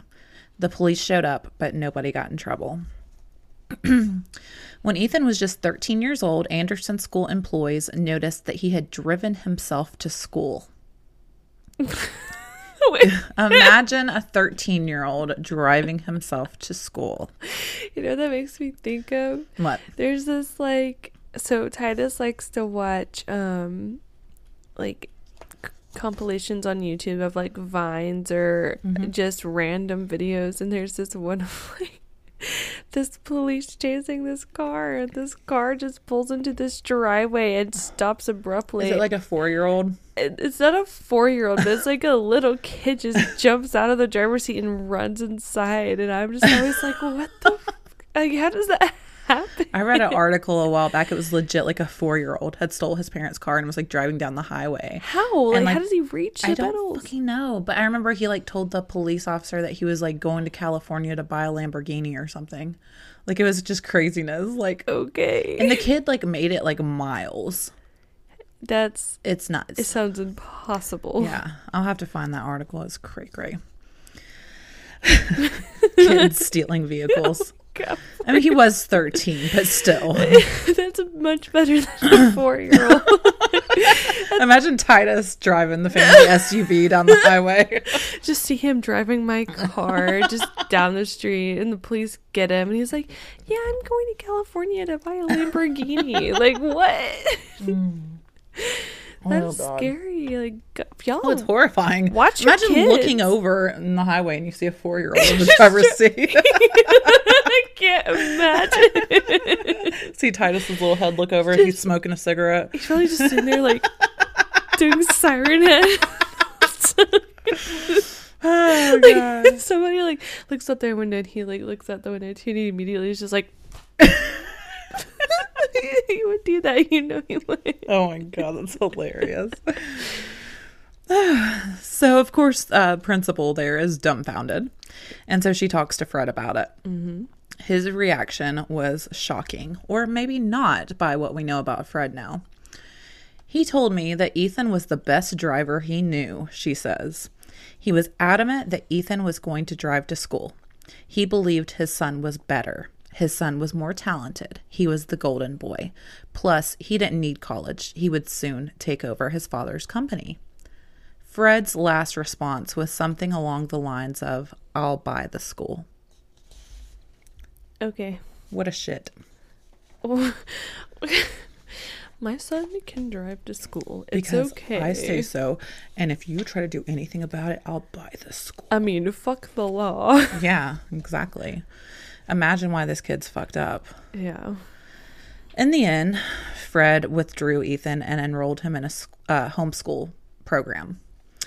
And by the time Ethan was 15, he was done with that too. No more school for Ethan. He just could not handle authority or any kind of schooling, clearly with parents like this. Right. Yeah. So he just dropped out. Yeah. Okay. Ethan had begun drinking heavily by the age of 14. He was also working part-time at his father's company. Tanya and Fred remarried each other in 2011, and they built a They remarried each other and built a 7,000 square foot food. A 7,000 square foot food. A 7,000 square foot home. Where did I get food? On 3 acres in Fort Worth. You guys have to excuse us. We've been legit recording for like 2 hours.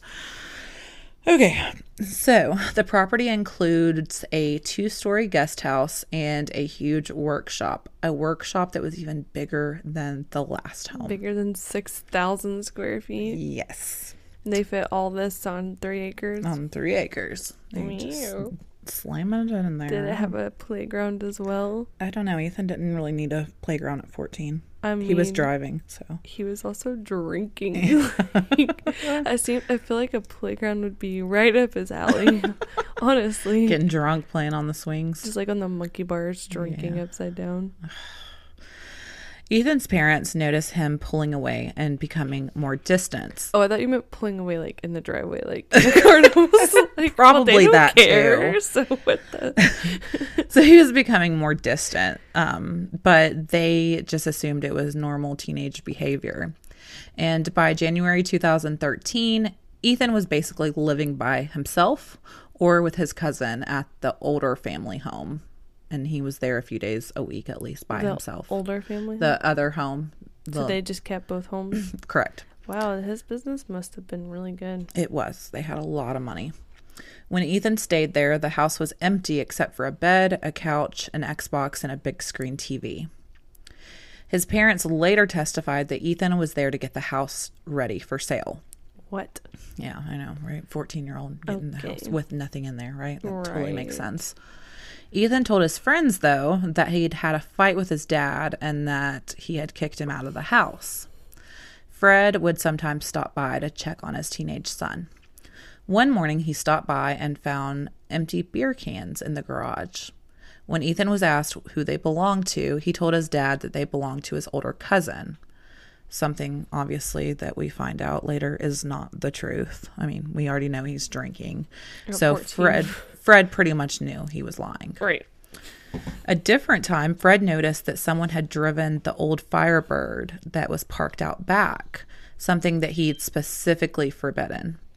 As a punishment, Fred grounded Ethan from his truck and made him walk nearly a mile each way to work and back. But Tanya let Ethan borrow her truck. Mind you, again, Ethan is only 15 years old at this time. I don't even have words, honestly. Just nuts. It's very... And this is like... not that long ago. No, not at all. If he was born in 97, I'm older than him. Yeah. So Yeah. it's Not not long really ago at all. the time in this world where That if was a acceptable. 15-year-old was driving, it was fine. Yeah. So around 1 a.m. on a cold night in February of 2013, so we're talking less than 10 years ago, Yeah. Ethan was found by a police officer peeing in the parking lot of a Dollar General. Ethan was driving his mom's F-150. The officer spotted a naked 14-year-old girl, a can of Miller Lite, and a 1.75-liter bottle of Grey Goose inside the truck. Excuse me? Mm-hmm. Excusez-moi? The officer asked the intoxicated 15-year-old what he was doing. "What's it look like I'm doing?" Ethan snapped. Like, cocky little bastard. What's it look like I'm doing? Tanya was called to the scene. The officer's microphone captured the conversation between the mother and son. "By the way, I didn't know you snuck out," Tanya says. "What do you mean I snuck out?" Ethan replies. "I told you I was..." "Well, you're not going to tell your dad that after you go out drinking and doing this," she says. So basically she cut him off because he's like, "I told you, what I was doing." And she didn't want the officer to hear that. And he says, "I drank 1 beer. It doesn't matter," she says. So she was trying to act like mom of the year over here. Right. And really, he's like, "Hey, mom, I'm going to go drink and get this girl naked and drive around in your F-150. And she's like, "Cool, yeah." That's totally fine, son. That's Absolutely. completely fine. Ethan had broken at least 6 laws that night, but was only issued tickets for a minor in consumption and a minor in possession. Tanya drove Ethan home and left the truck at the Dollar General. In her deposition, Tanya was asked what happened to the girl. Tanya responded, "Her mom picked her up, I assume. I guess. I don't know." Huh? Yeah. You don't want to No make sure? fucks given. None. That's crazy to me. Totally crazy. I would have taken her home. Yeah. "Sweetheart, are you okay?" Like, Like, first of all, you're naked. this consensual? I mean, 14-year-old naked girl. Yeah. Eh. At a Dollar General, too? That's so weird. He was peeing in the parking lot. Gross. Tanya covered for Ethan and lied to Fred. She paid Ethan's fines and court fees, and when he didn't complete the required alcohol awareness class and community service hours, she told the courts that it was her fault and that she'd misread the online thing. Okay, that's not how you be a good mom. No, it's complete shit motherism. You don't... Motherism? Motherism. It's a new one. Ethan's drinking only increased, and he started using cocaine. Wow. Okay. Why would you not? You know what I mean? You I got mean, at parents this like point, this. It's like... You've been driving since you're 14. You've been drinking since you're... Or 13, right? 13. You've been driving since you're 13, drinking since you're 14, peeing in Dollar Generals. Having sex. I mean, doing whatever the hell you want. Living by yourself. You might as well just do some cocaine. I mean, your parents are going to, buy your way out of everything, right? They'll probably buy you the cocaine. Yeah, I'm sure. So he started having house parties continuously, most of which his mother was aware of. Of course. Sometimes the parties would be at the older house he was staying at. Other times it would be at the new guest house in the new home. So we're going to fast forward a bit to July 15th of 2013. Okay. 16-year-old Ethan wants to have a party. One of his friends was going away to the army, and it was another's birthday. Ethan's friend Star recalls a lot of that evening. She said she'd had so much to drink the weekend before at Ethan's house that she didn't feel like drinking that day, so she stayed sober. Ethan and the birthday boy Garrett both worked at Fred's company that day. They left late in the afternoon and they picked up Star on the way back to the house. Ethan was driving Fred's supersized F-350 because his own Harley-Davidson package F-150 was in the shop being worked on. Just spoiled rotten. I just don't know any of this rich talk. Rotten. When they got to the house, Ethan and Garrett took showers and posted invites on to the party on social media. Their friend Avery, who was the one that was about to join the army, was the first to show up. The kids did shots. After dinner, there were more shots, and the four of them piled into the truck to pick up some of Garrett's friends in a nearby city, most of whom Ethan and Star had never met. When they passed a freshly mowed soccer field, Ethan whipped it in and did donuts. He is just above the law in any way, shape, or form. It's just too much. It's just so much like chaos. A movie.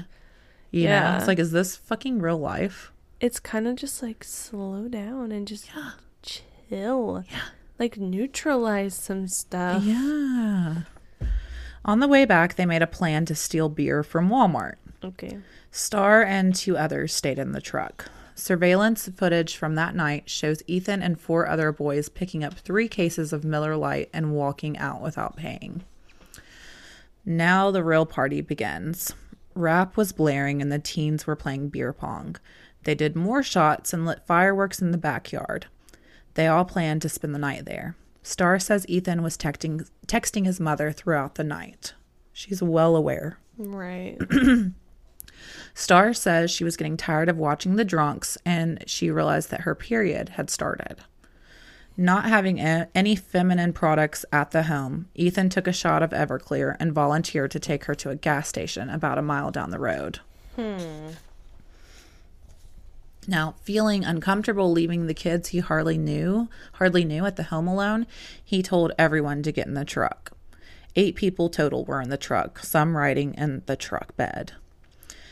She told Ethan that he probably shouldn't be driving, but Garrett reassured Star that he'd seen Ethan drive like this plenty of times before, and he sat in the back with the door open, inviting her in.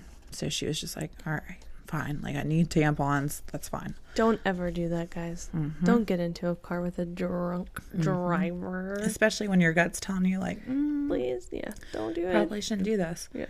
So it's nearly 11 p.m., and on the way out of the house, Ethan had grabbed up a box fan and smashed it on the ground. Okay. And Star says he was showing off to people he didn't know, like, I can break stuff. It's mine. Cool. Very cool. So lame. I can break stuff. It's mine. I can break anything I want because my parents will buy me a new one. Hilarious. I'm going to smash this Xbox too. Mommy will have me a new one in the morning. I mean, breaking like an Xbox or something like that makes more sense than a box fan. Like, oh, look at this. Cool. You can just go replace your $25 box fan. Right. Now, Star carries tremendous guilt about what happened that night to this day. They were only out to get her some tampons. As soon as he got out of the driveway, Ethan gunned the engine. Oh, God. Some of the kids yelled at him. Ethan laughed and started driving on the wrong side of the road. Star screamed at him to cut the bullshit. Going 70 plus miles per hour, Ethan got back into the right lane, but he overcorrected and drove into the grass. He was less than a quarter of a mile from his house on 2-lane Burleson Retta Road. Sadly, 24-year-old Brianna Mitchell's SUV had stalled on the side of the road. Holly, who was 52, and Eric Boyles and their 21-year-old daughter Shelby came out of their nearby home to help. Within minutes, Brian Jennings, a 43-year-old youth minister returning from his son's graduation party, stopped his truck on the side of the road to help the crew. He told the 2 young boys in his truck to keep their seatbelts on and stepped out.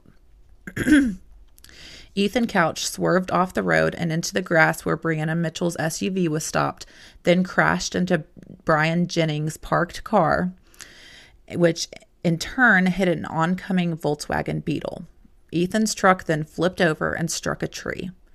Brianna Mitchell, Brian Jennings, and Holly Ann Shelby Boyles were killed by Ethan's barreling truck, while Ethan and his 7 passengers, none of whom were wearing seatbelts, survived, although one was paralyzed, as did the two children in Jennings' car and the 2 people in the Volkswagen. They became paralyzed? No, they survived. I was like, wow. They survived. Brianna was on the phone with her mom explaining what had happened. Ethan never touched the brakes.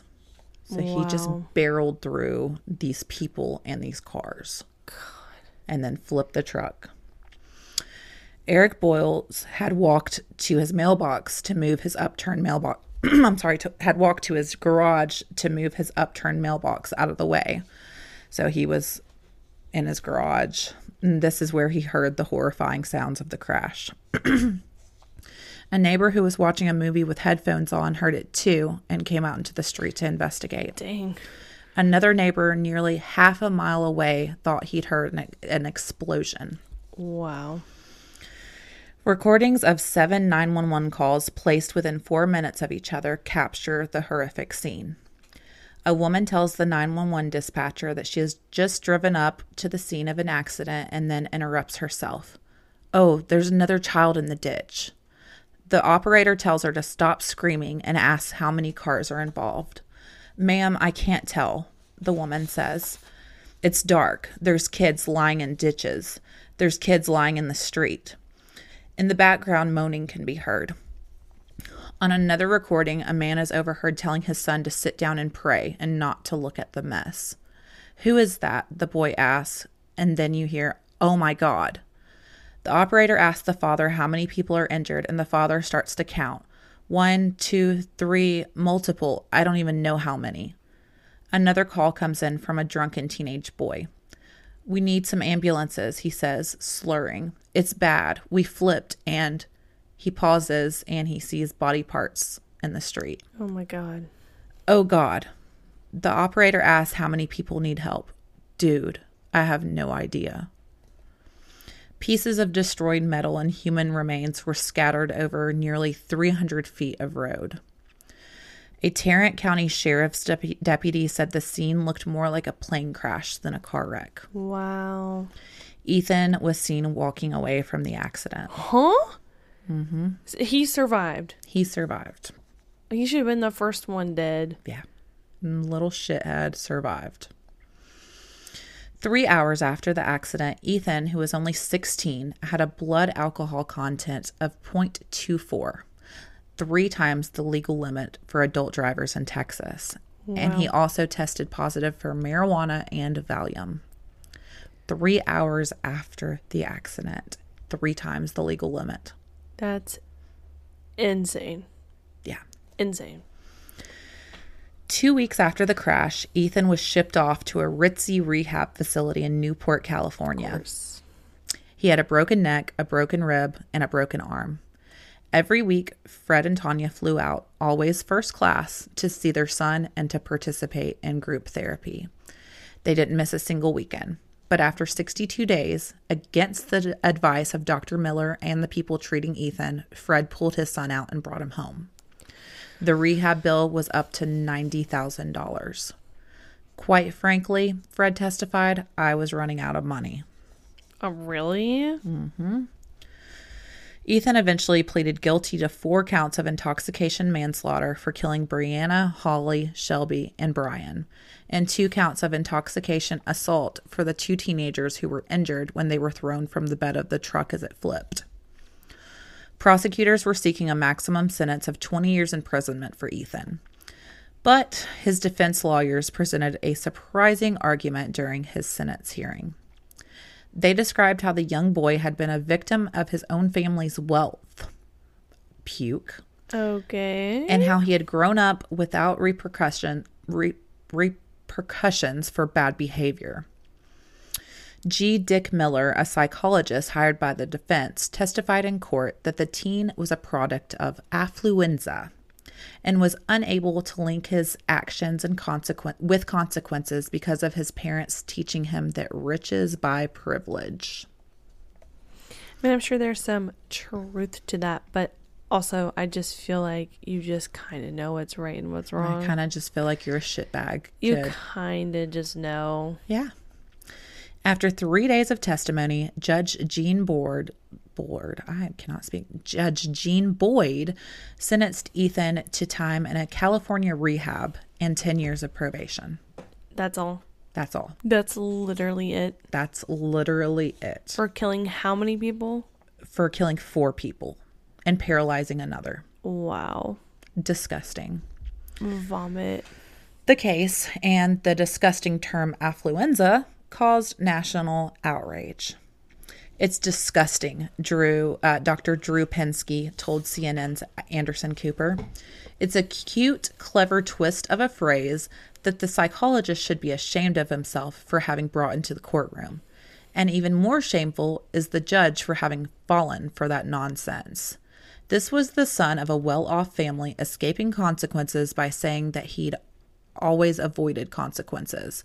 It was proof of separate justice systems in this country, one for the rich and another for the poor. Oh, for sure. And Ethan became the face of wealth and privilege.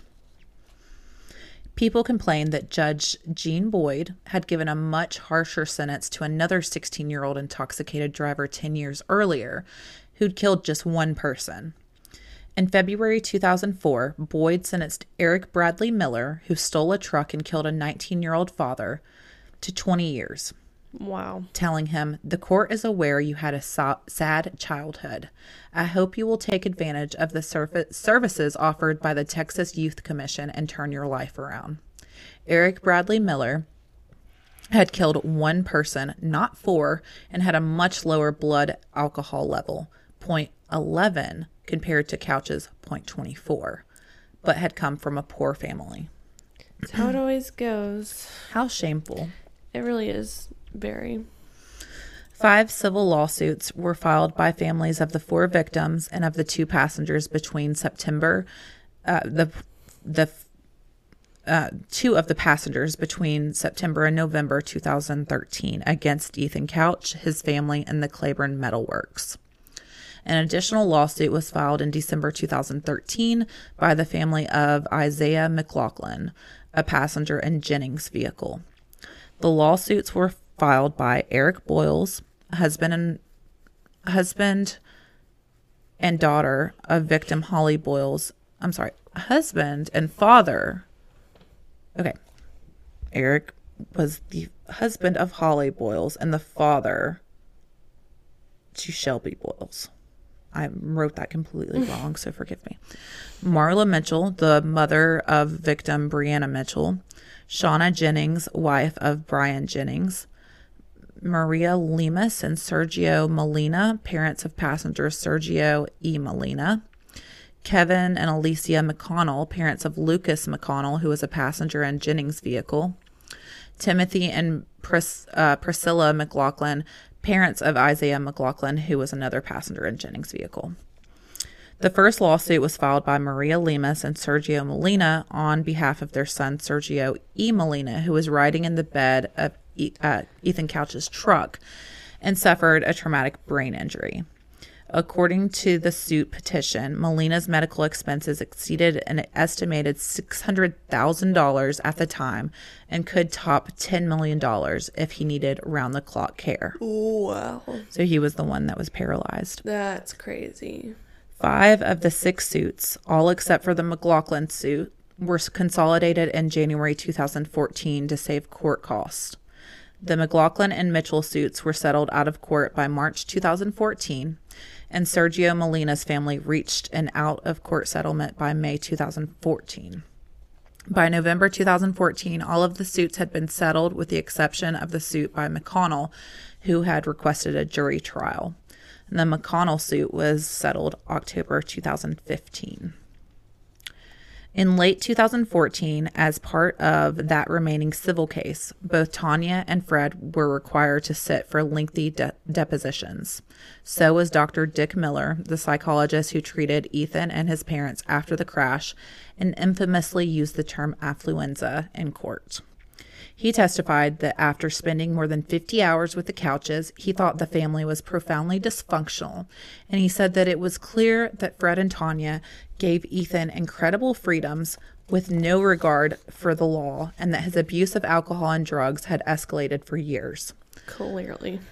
Miller testified that instead of the golden rule, Ethan was taught, "We have gold, we make the rules." He said he thought Ethan probably had an anxiety disorder he inherited from Fred. Fred is either an asshole, aggressive, loud, pushy, or he's frightened, he said. And he made it clear that both parents were complicit in enabling the boy.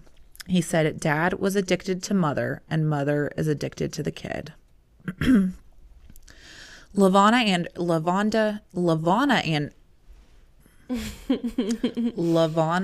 Anderson, that's a mouthful, was Ethan's private school co-founder.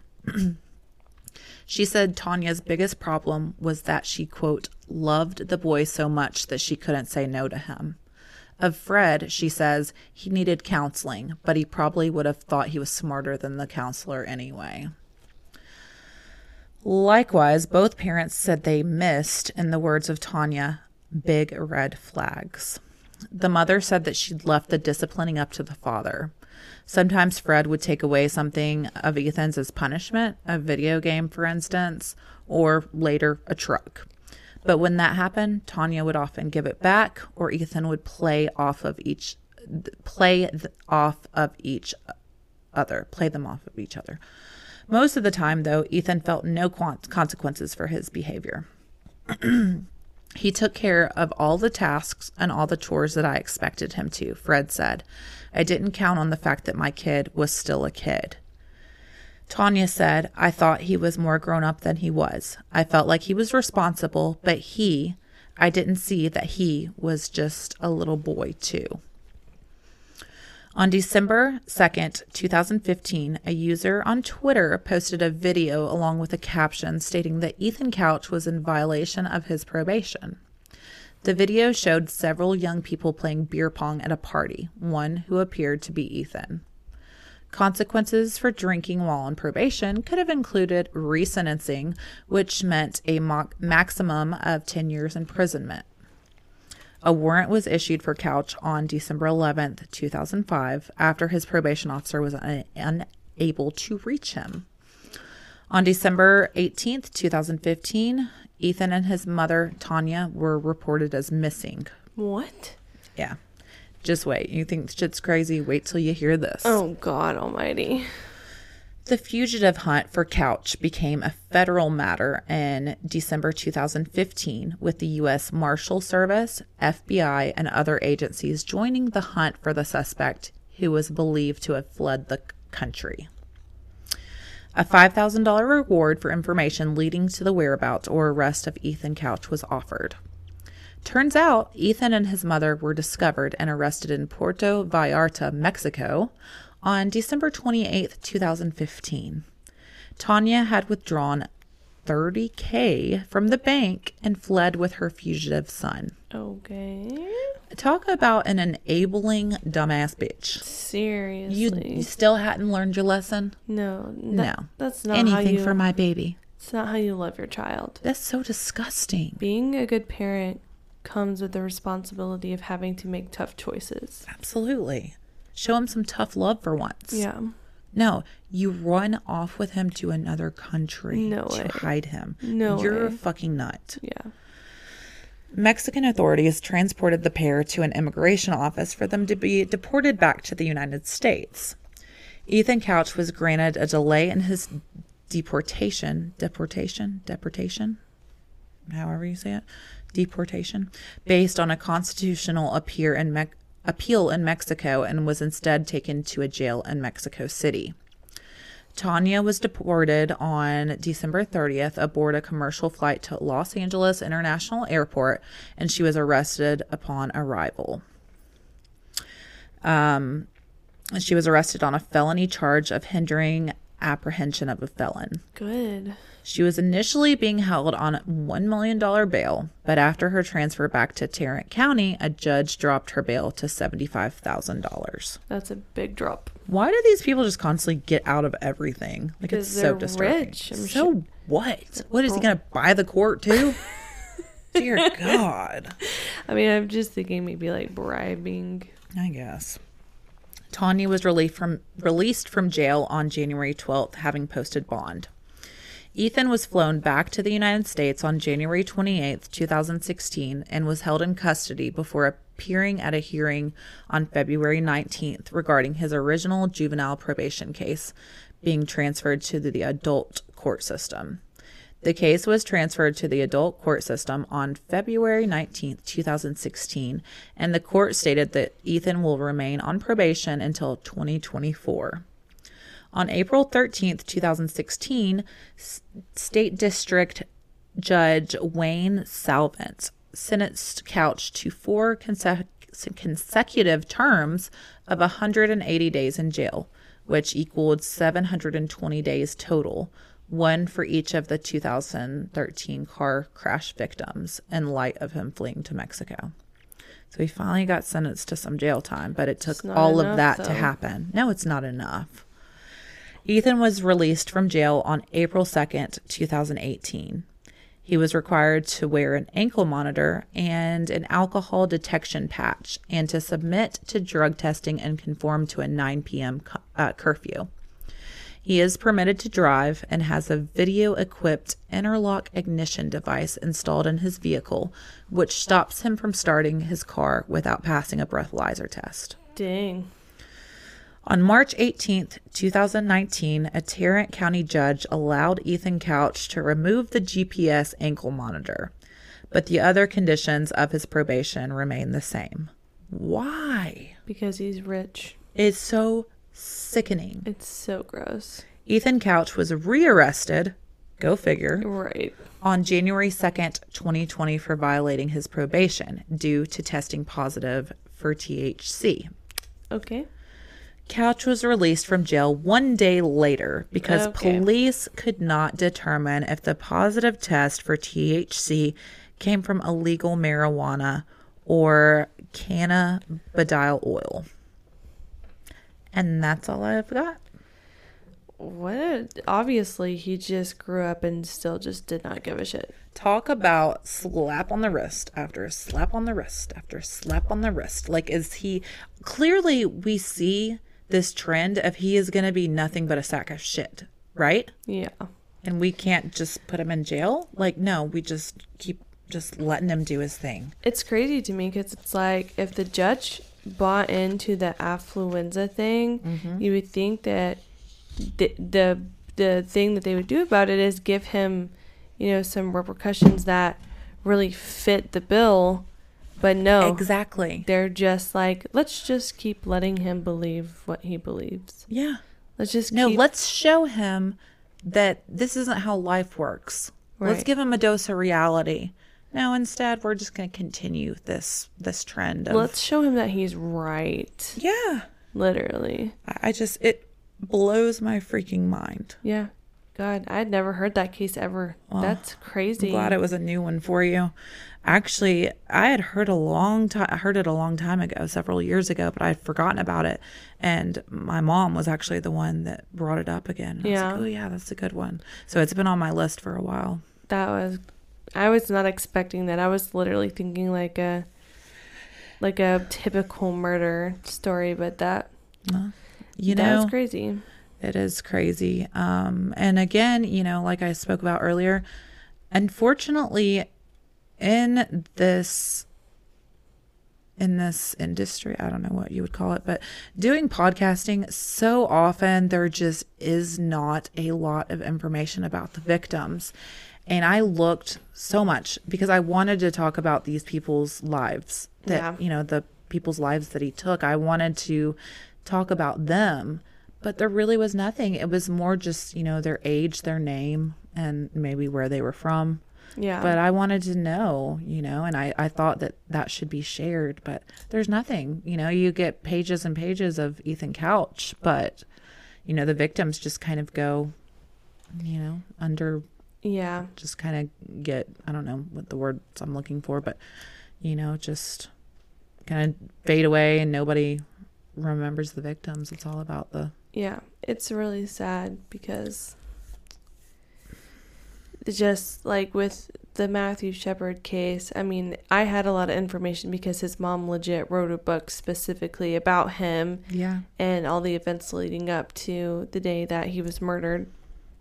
And then the impact that it had on, them as a family and on the world. Mm-hmm. So, like, that, I mean, I got lucky with that because there was that book. But we both struggle with that, usually with these stories, with just not having the info on the victims that should be out there. Right. But it's because, like, I feel like when a lot of times when, these people die, their families just keep them so close to the chest because... Mm-hmm. I mean, that was their child or their mom or their dad or, you know, whatever, and they don't want. Rather than having so much out there and it constantly being thrown in their face, you know. Yeah. Maybe it's easier just to not talk about it. Yep, you know. exactly. So, yeah. Well, that was a good story. I mean, It's horrible. a horrible story, but a very interesting one. Like I said, I've never heard it. And Yeah, who would have thought affluenza? Gross. it's a terrible word anyway. It's It really is. affluenza. It sounds like, It sounds like some The kind of flu. disease. yeah. It is a disease, actually. I think, yeah. Like, I know what you mean, though. A disease of selfish douchebaggery. Well, thank you guys for listening. This has been a pretty long episode. Right now we're at 2 hours and 19 minutes. Yeah. So That was a longin. it was I told you it was going to be a longin. it was definitely a longin. But if you guys want to follow us on our socials, you can join our Facebook group at For God's Sake Don't Drink the Jones Juice. And you can follow our TikTok and Instagram at Don't Drink the Jones Juice. You can buy our merch at storefrontier.com/Don't Drink the Jones Juice. And you can send us your own personal true crime and paranormal stories to our email at don'tdrinkthejonesjuice@gmail.com. Yeah, buddy. And I believe that's it. Yeah. Show is. All right, guys. Thanks again for listening. And for God's sake, Don't drink the Jones juice.